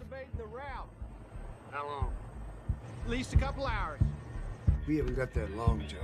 Pakistani general said since we didn't deem to inform him of the raid, it's going to take some time to... But this is when Lee's referring to starting to trying to get everything put together to get back out there. But it is my duty to remind I think the other thing that went on here in the intervening time prior to 2300 was a resupply. In this particular situation, the 3 things that were needed most were bullets, water, and IV bags, medical, in that perimeter. And so a resupply mission was put together. Couldn't land, as I mentioned, but a Black Hawk flown by Stan Wood went back to the airfield, got a resupply of those items I just mentioned, and a team of Little Birds led him in there. They raked the street, the Little Birds did, to try to clear the street first with the Black Hawk right on their butts, flying as fast as they could, and come to a stop in front of the designated location to kick out these supplies. Great individual effort. They did that. They came to a hover, threw the stuff out as close to the doorway as possible, and that aircraft absolutely got raked by gunfire. The good news was it was not shot down, it was not hit with an RPG, and they were able to make it back to the airfield. That was an aircraft that was also effectively out of the fight. It was really the 5th Black Hawk that had been shot down. It fortunately did not crash in the city. There were 2 operators on the back of that pushing the supplies out. One of them, Alex Zagetti, got shot in the neck. He survived that wound, only lose his right hand a couple years later in a training accident. It was John Maciunas, who every time you turn around, he was on another mission out in the city. Right. In Somalia? Everybody pitching in to do whatever they could do. Another little vignette back at the airfield. The rearm and refueler guys, our FARP as we call it, where the gas and the bullets are. Typically on an aviation mission, you always have to worry about fuel. We never ran out of fuel here before we ran out of bullets. What they had to return to the airfield for, the Gunbirds, was a rearming, and that went on all night. The guys in the rearming eventually forced the pilots to eat because they'd been flying all night, and in fact they told them they wouldn't rearm them until they ate, and they handed them plates of food and made them consume it, and they stayed out there the whole night. In fact, the Gunbirds flew 18 straight hours into the next day. And, sir, I'd just add on to that 2 things that the book does not capture. Certainly there's limited pages that we're going to write, but I don't think it does enough justice to all our support guys. And I'm talking, the cooks and the mechanics. We said time and time again how every available man was out doing something when the mission changed, and they truly were. And in that regard, too, the book and the movie don't give any real consideration, I think, to the QRF at all. And, in fact, the 10th Mountain guys jumped right into the mix as soon as they were summoned. And unfortunately, there just, I guess, isn't enough time in the movie, not enough pages in the book to talk about everybody's participation in the battle. You're going to take the feet and the flashlight. Well, Tom had alluded to that earlier. There were several stories that weren't told. He put it into a ground-air perspective. I would say one slice of the ground perspective was told. And the QRF was left out. Much of the other elements of the ground force were left out. But that's, if you otherwise you end up with 16 volumes of it. Well, I'll take an opportunity to. This is the DVD, and these are comments. It wasn't about 10th Mountain. This is a medical scene we're looking at here. Phenomenal medical effort by doctors at the hospital who operated for 36 hours, also on our wounded. Tremendous individual stories. 10th Mountain did what they were supposed to do. They responded. They participated. They went out. They lost 2 soldiers. They were Americans who died, as well as a couple Malaysians who were also killed when 2 of their APCs were destroyed. So there were a lot of people doing a lot of things that night, and this shows some of it.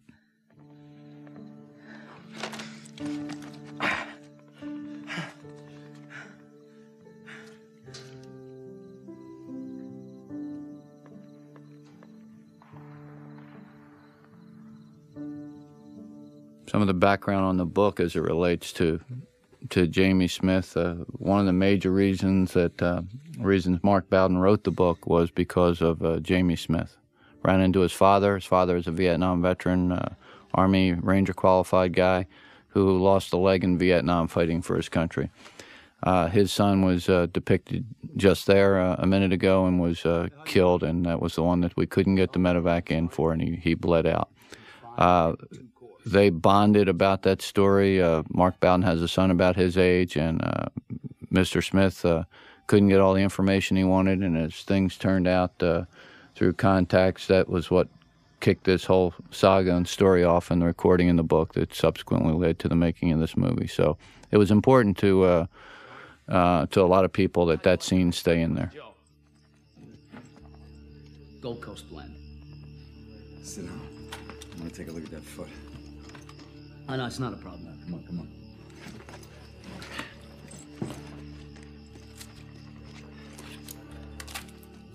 Where the hell they find? There's another Delta team leader and a ranger, I think, showing cooperative effort and working together. And then I'll just highlight team leaders in Delta. There were a number of them there. Their names, most of their names are changed. One of them, Lee, I'll mention, and I'm sure you want to comment on, was Matt Ryerson. Well, Matt, like Mace, every time he turned around, he was out there doing something. A true hero, an unsung hero, who went through the initial takedown, did his job, jumped on board Danny's convoy to escort the prisoners back, went back in with me, put his team in a strategic location to guard Cliff's downed helo, and then came back out without a scratch, only to die 2 days later in a one-round mortar attack. He's a guy that is universally respected in our community, left 2 small boys behind, and we all miss him. Yeah. Another a personal example of an individual soldier by name that just did his job phenomenally out there.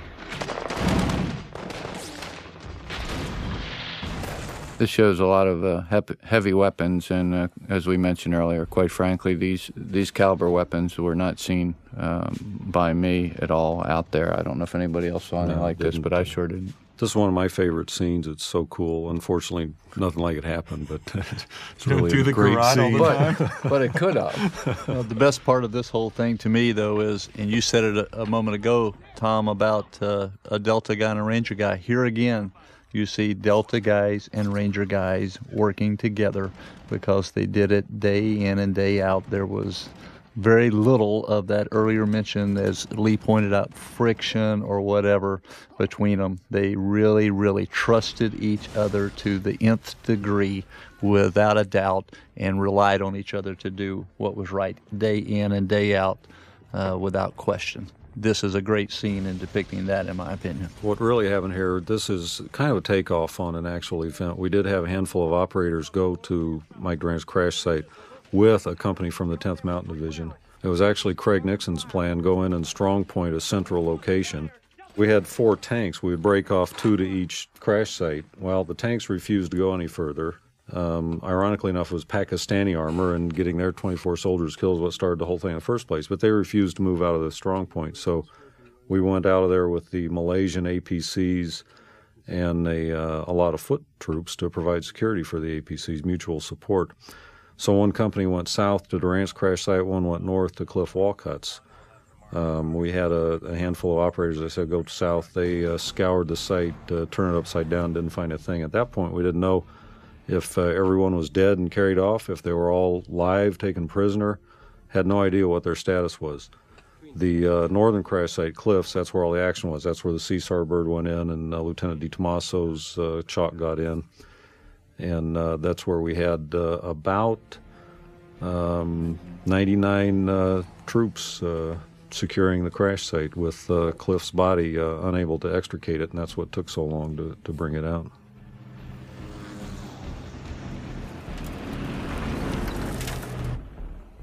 I can't. I hear, man. You're not gonna die, all right? You're not gonna die. I'm sorry.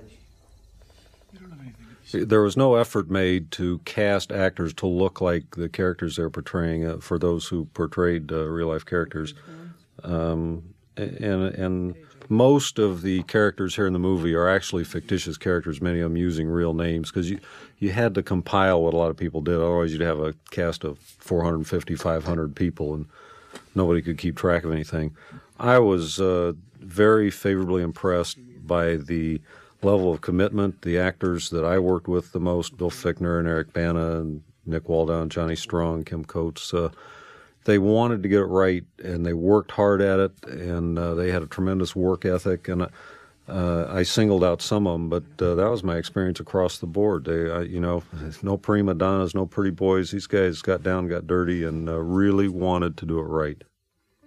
All right. And I guess one thing I would say about that is I really give a lot of credit to Tom Sizemore, because when he was over doing the filming in Morocco, he and I talked on two occasions, and that to me meant a lot, that he was interested enough to talk to me from Morocco when they were doing the filming. And Tom and Lee and I also talked a few times while they were over there when I was still in uniform and at First Army in Atlanta, Georgia. But I thought it was a great credit to Tom Sizemore that he was interested enough to ask certain questions about certain pieces and how things should be depicted. Tom and Josh Hartnett and Ewan McGregor, and these big-name actors, they're professionals. Jason Isaacs, they want to get it right. And, Tom and I aren't, Tom Matthews and I aren't associated with Hollywood at all. They didn't know us from Adam, but they listened to us and were really committed to doing it right. Well, I think that the fruits of your labors came out, even though it's not a biography. A lot of the actors that I've seen, certainly act in very believable, authentic manner, even as a compilation of several people. And there aren't any superstars, and there aren't any invincible people. I think they're, for the most part, pretty believable, acting as young men did in combat for the first time.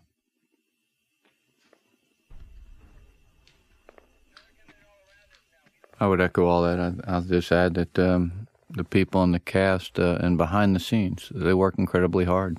It's 12 hours a day, 6 days a week. And there's a lot of skill and a lot of craftsmanship out there behind the camera, too. And there were some phenomenal artists and technicians and people that are just experts at their trade. I was very impressed by the professionalism of all these people in their own areas, because it was quite a team out there. Yeah, Tom and I both enjoyed working with the stunts. Those guys they were great guys, and a lot of them were actually serving as extras, vice pure stuntmen, but and a lot of them didn't speak English either. But boy, what a great experience to work with them. Sergeant, you can't control who gets hit. This is a gradual thing, we didn't mention it, but there was individual training that was done ahead of time at Fort Benning, Fort Bragg, and Fort Campbell at various levels and intensities. But the bottom line was they got a exposure gradually and an insight to locations of the real units. They took away something from that, the actors did. They got a sense and an initial flavor. They then went over there and obviously they got in character, they get their hair cut, they got all that, and they're wearing the right gear.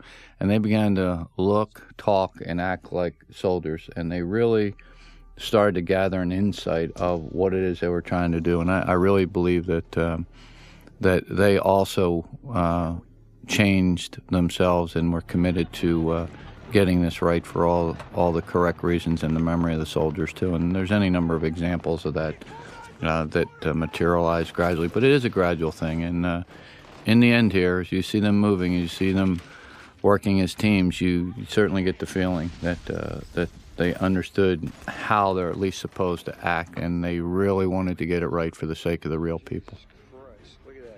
This scene coming up with the gun run, that's only shown a couple times in the movie, but Danny had already mentioned the key role that these guys played, and I would simply elaborate on that to say that those of us who participated in this battle on the ground probably wouldn't be having this conversation were it not for the gunbirds keeping us alive. They did a phenomenal job. Why none of them got shot down will always be a mystery.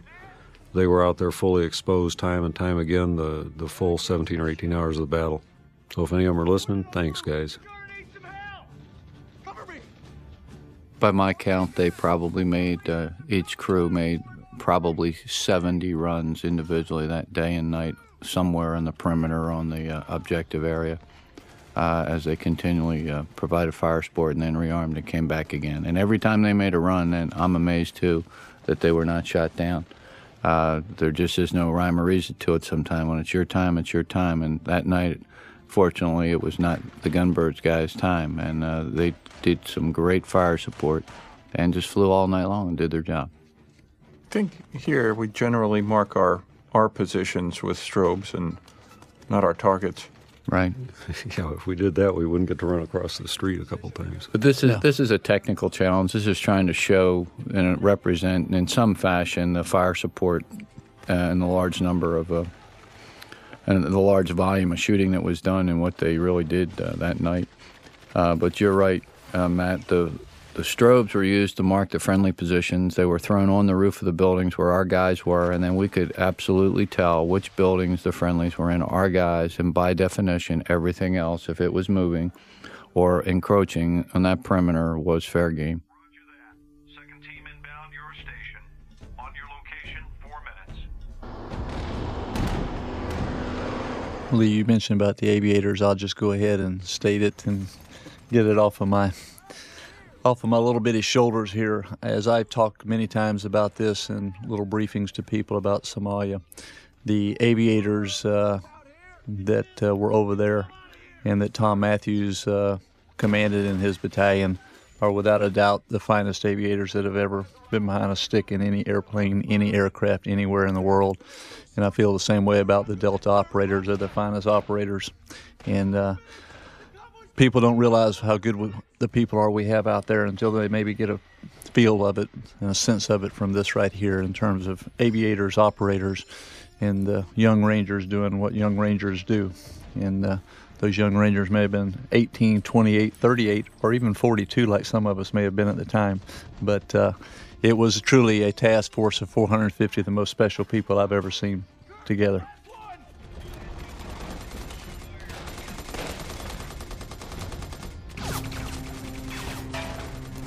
This shows the convoy finally coming into the position about 2 in the morning. Again, this is pretty well dramatized that they're just getting there in the nick of time, but we were a pretty secure perimeter at that point, although there was firing going on, and Lee walked in, so he certainly can talk to that more directly. Yeah, a lot of people refer to this as a rescue effort. I don't. It was a relief column. We were able to get the wounded out in the vehicles. Those guys didn't need rescuing. They had a secure perimeter. There was a race to get to Cliff's Hilo. We won the race. We secured it. We'd already seen what the Somalis did to dead American bodies. They'd shot down a Black Hawk a couple weeks earlier, desecrated the bodies. We weren't going to let that happen to any of ours if we could at all help it. Tom had mentioned earlier, the actual crash site was in a narrow alley, so what we had to do was secure around that alley at key intersections. It was nowhere near as congested as this, nowhere near as chaotic as this. Yeah, you talk about being out there at night and secured, and I'm glad you said that. And there's been places it's been written, and people have said that the task force was trapped and used that word, which I vehemently object to. We were not trapped. We were there because we were not going to leave that location until we could bring everybody out of there, including Cliff Walcott. So trapped is a real bad word to use. We were secure, could have stayed there, and you are right using the word, the relief then arrived. It wasn't a rescue, and we were able to then get Cliff out of there, of course, and then take everybody back the way we should take them back. Trapped is a word I object to, and I will just have to be very clear about that. The business about Cliff being stuck there, it was my call as the ranking man at that site, what we did, and I determined that we were not going to leave him behind, so that meant we had to get him out at Hilo. We were not taking casualties. It wasn't a question of sacrificing live people for one dead guy. Had that been going on, I would have had to make a different decision. But tribute to General Garrison and the guys in the C-2 Bird, that was my decision to make. And I didn't want to get caught there after daylight. Our fear was that the volume of fire and the intensity would increase after daylight. In fact, it didn't really make much difference as it turned out. We were there after daylight, but we weren't leaving without Cliff. So we finally got him out. We literally pulled the Black Hawk apart by hooking it up to a Humvee in that narrow alleyway. Pulled it off him, finally got him out, and then we left. And I will say that the true hero in getting that relief column out there and getting everybody out of there was Lee Van Arsdale. As depicted in the movie, it shows that I went back out there with a relief column, and I did not go back out that night. I had some people that were bigger than me that told me to sit down and shut up, so I didn't go anywhere, and they had all the leadership they needed with people like you, Lee, so I want to make sure that it's clearly known you were the one that was responsible for getting that column out there and back that night. Well, I appreciate that, but in fact, there were a lot of good soldiers, all of whom did their job, and last time I saw you there in the Jock, you were bleeding out pretty well, too, so this part about the little conference we had where, you know, Rangers will provide rear security and all that. The time-honored technique with armor and urban environment is to have mutually supporting foot infantry and armor. A lot of meaning goes to that term, mutually support. These APCs were headed back about 800 meters to a strong point where a reserve element had stayed behind with the tanks, and the plan was to move the wounded via the vehicles and the healthy by foot back to the strong point. That's exactly what happened. That, in all its non-dramatic form, is the so-called Mogadishu Mile. There was none of this abandoning our soldiers to the vicissitudes of urban combat, the technicals, everything else. We had air support the whole time. Some of the soldiers who made it didn't know that was the plan, so there's been a variety of comments about, you know, this is just great, run in and run out while everyone leaves me behind. No one was left behind. When we got to the strong point, we took a head count. I distinctly remember having the 3 Ranger platoon leaders there giving me a thumbs up. Got it from the assault force commander, got it from the 10th Mountain Division company commander, and then sure enough, some of the vehicles started going while about 6 or 8 of us were still on foot. So we started jogging interspersed with the vehicles with armor behind us the whole time. We were never left behind. Tom Matthews saw it overhead. He called for helos to come and get us. When they were inbound, the vehicles stopped. We got on board and drove out. So nothing very dramatic, unfortunately. So you really didn't have to run all the way back to the stadium? I'd still be running, Danny. Okay. You've seen me run before. Great clarity. I appreciate that one myself. Here's a great example, I think, of what y'all referred to earlier in terms of women, young teens. Everyone in Somalia from age, 8, 10, or 12 is a combatant. It's what they do. It's their national pastime. They don't have cable TV, so they go out and get in firefights. It's a cultural difference, the value they place on life, and then who then goes out in that city and engages in this kind of stuff is totally different than American culture. And we've had various people explain that to us, and it is a cultural difference. But from an American's eyes, it is very unnatural and not normal. And the first time you ever see a woman or a child pointing a weapon at you, you will hesitate, because Americans are not used to shooting women and children. But the first time that woman or child, who is a combatant, inflicts damage and wounds one of your buddies, or almost wounds or kills them, that's the last time you'll hesitate. That's just another definition of a combatant, and in that culture and environment, it was different. This is a great scene here, and it's 100% accurate. It's like the Green Line in Beirut. You instantly traversed one reality to another. And so you have kids playing, a businessman talking on the phone, carrying his briefcase. Now, as I said before, we didn't run through that. We were on the back of open vehicles and drove through it, but you pass from a complete war zone in every sense of the word to a normal, insofar as it gets normal in Mogadishu, where people aren't trying to kill you because you're there. And as this shows, they're cheering us on. Most of the population of Mogadishu appreciated our presence over there. So it was completely surreal to go from, you cross one imaginary line and you're in a different reality. And then you get to the stadium where you have the guys with a little white cloth over their arm pushing food on you.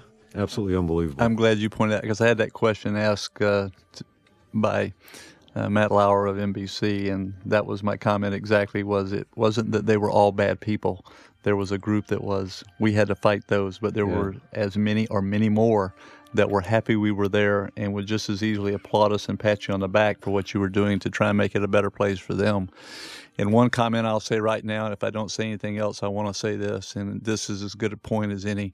I was asked a question by some reporters the day I got back from Mogadishu in October '93, and they said, "Did the soldiers meet your expectations?"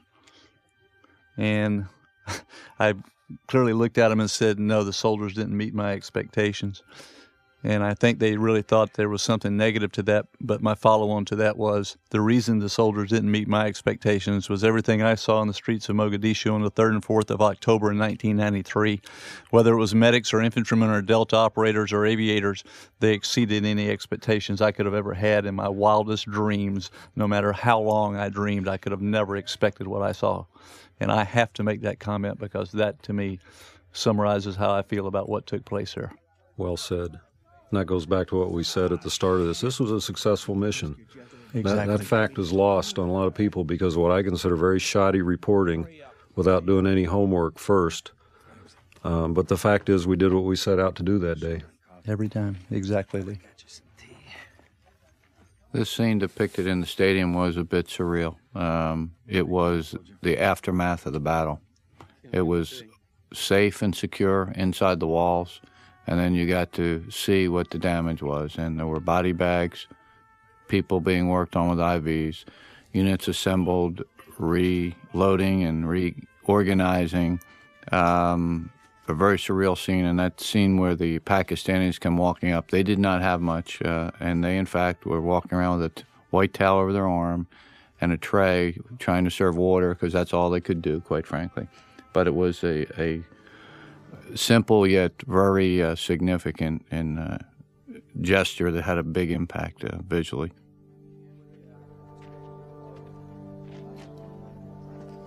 And this is a good scene also. Shows, I think, the feeling that Captain Steele did have for every one of his soldiers, and he didn't really realize, I don't think, the vastness of all of it that had gone on because he was in a small piece of it out there in the streets in a building overnight, and this was really probably the first time he really saw what his soldiers had endured and fought through all night, and this is, I think, a tribute to him as well. Bet your ass we will. We gotta regroup. Don't go out without me. Don't go back out there without me. I could still do my job. A comment was made that the producer and the director commented more about the rather than the movie, the real mission and the units and stuff. And I said, well, maybe we ought to comment a little bit about the making of the movie, which also is part of the purpose here. And I'll just give you my summary on that. And when I first got involved with this, and Lee did everything that wasn't right, we would point that out. And the comment was, look, we're not making a documentary for the History Channel here. We're making a movie for Hollywood. So if a documentary is on one end of the spectrum, that's supposed to be reality, and Hollywood is on the other end, and Hollywood is supposed to be about producing a movie for entertainment. And as we were told once or twice, to suspend reality because people want to go to the movie and pay their money and be entertained. This movie here moved, and everybody got it. And it moved, and it was a constant process of compromise, but it moved from a Hollywood entertainment product well to the other end of the spectrum towards reality. And what ended up on the screen, I think, is a frank, brutal, and stark documentation of an urban combat fight shown in a really extraordinary way. And instead of being entertained, I think you get educated. And it isn't a suspension of reality. Reality kind of hits you right in the face. And that's kind of my summary comment about the product that ends up on the screen. Good comments. The aftermath of this took people by surprise. Most didn't even know we were over there. They could maybe point to Somalia on a map and knew that there were starving people there, but that's about the extent of it. When you commit forces to combat, you have to be prepared for some of the consequences, to include losing soldiers' lives. And I don't think that that was universally understood either by the policymakers or by the press or by the American public. I know I've changed. Well, I guess of those sitting here, I was the only one that really didn't know much about the movie before it was released on 18 January, because y'all had contact with the making of the movie, the three of you. And I didn't. And I can tell you that I sat there on that Sunday on the 20th of January and saw it for the first time, just like anybody else in the public sector did. And I have the greatest admiration and accolades to pass on to Jerry Bruckheimer and Ridley Scott for what they have done, because they have paid, in my opinion, tremendous tribute to what went on in those streets of Mogadishu, to the soldiers that were there, whether they were soldiers from the 450 and the Task Force Ranger, or whether they were from 10th Mountain Division or whatever. And that's the way I look at it, as a tremendous tribute. And they have my greatest admiration, because like Tom just said, it couldn't be a documentary, but they sure did an awfully good job of making it seem real to the people that need to know what goes on in that kind of situation. So I echo what y'all have said as a person who saw it for the first time after it was released. Well, they said they were committed to making it right and getting it right, but it was a process. There's no doubt about it. And there's an extra ingredient here, right, as well. You know, you make a movie, and even if it's about history, this, first of all, was a current historical event in many ways. It wasn't the Second World War. It wasn't Vietnam, that many people may not remember this at this day and age. This was in the last 10 years. This was something that some people remembered. It was more of a current event. The extra ingredient, quite frankly, was having people there that actually were in the real event at that point and could say, no, rather than doing A, B, or C, this is the way it was. It was like this. That extra ingredient of reality, I think, is what moved it towards a pretty good product for a documentation of what went on that day. And I got to hand it to Jerry Bruckheimer and to Ridley Scott. They did a great job in staying true to the essence of this, which was the memory of the soldiers, and showing a pretty good product of the professionalism and the valor that was demonstrated on that day.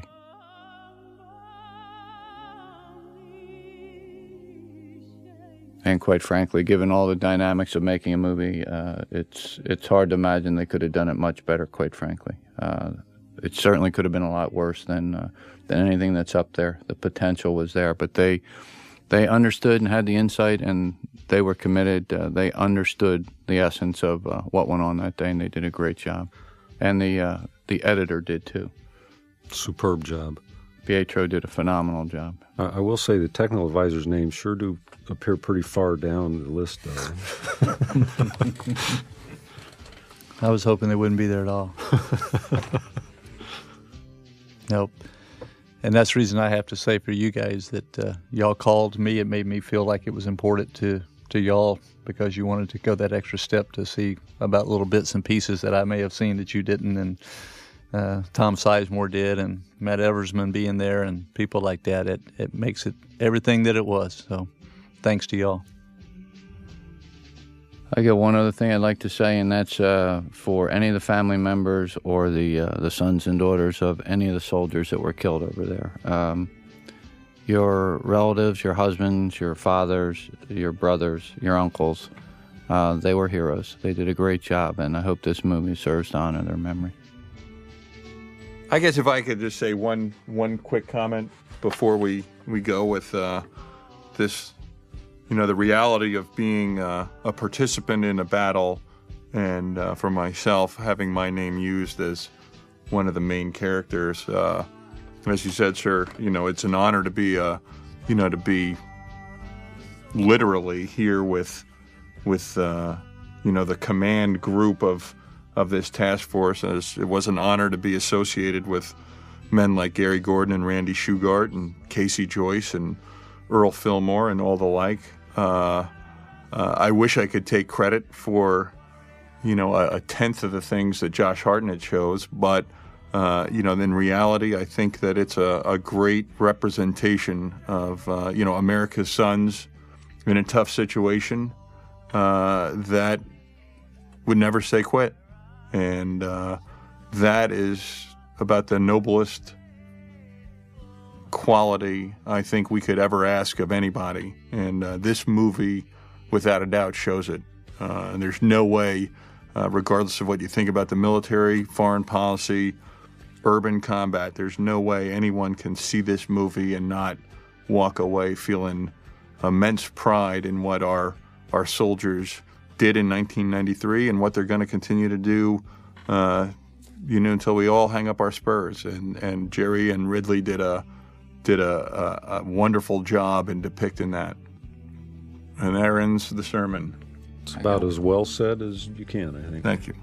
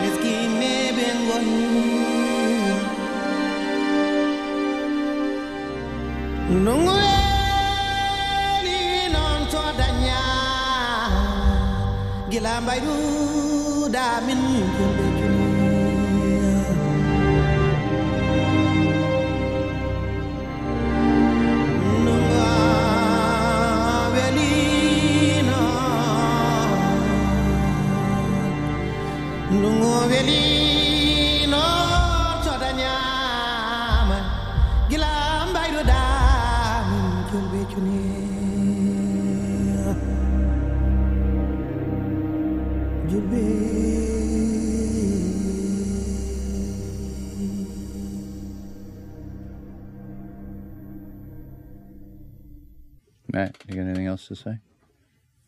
You're just thinking about getting married. Well, I'm a lot better looking than Josh Hartnett is any day. Yeah. Goes without saying. You got more hair than you do.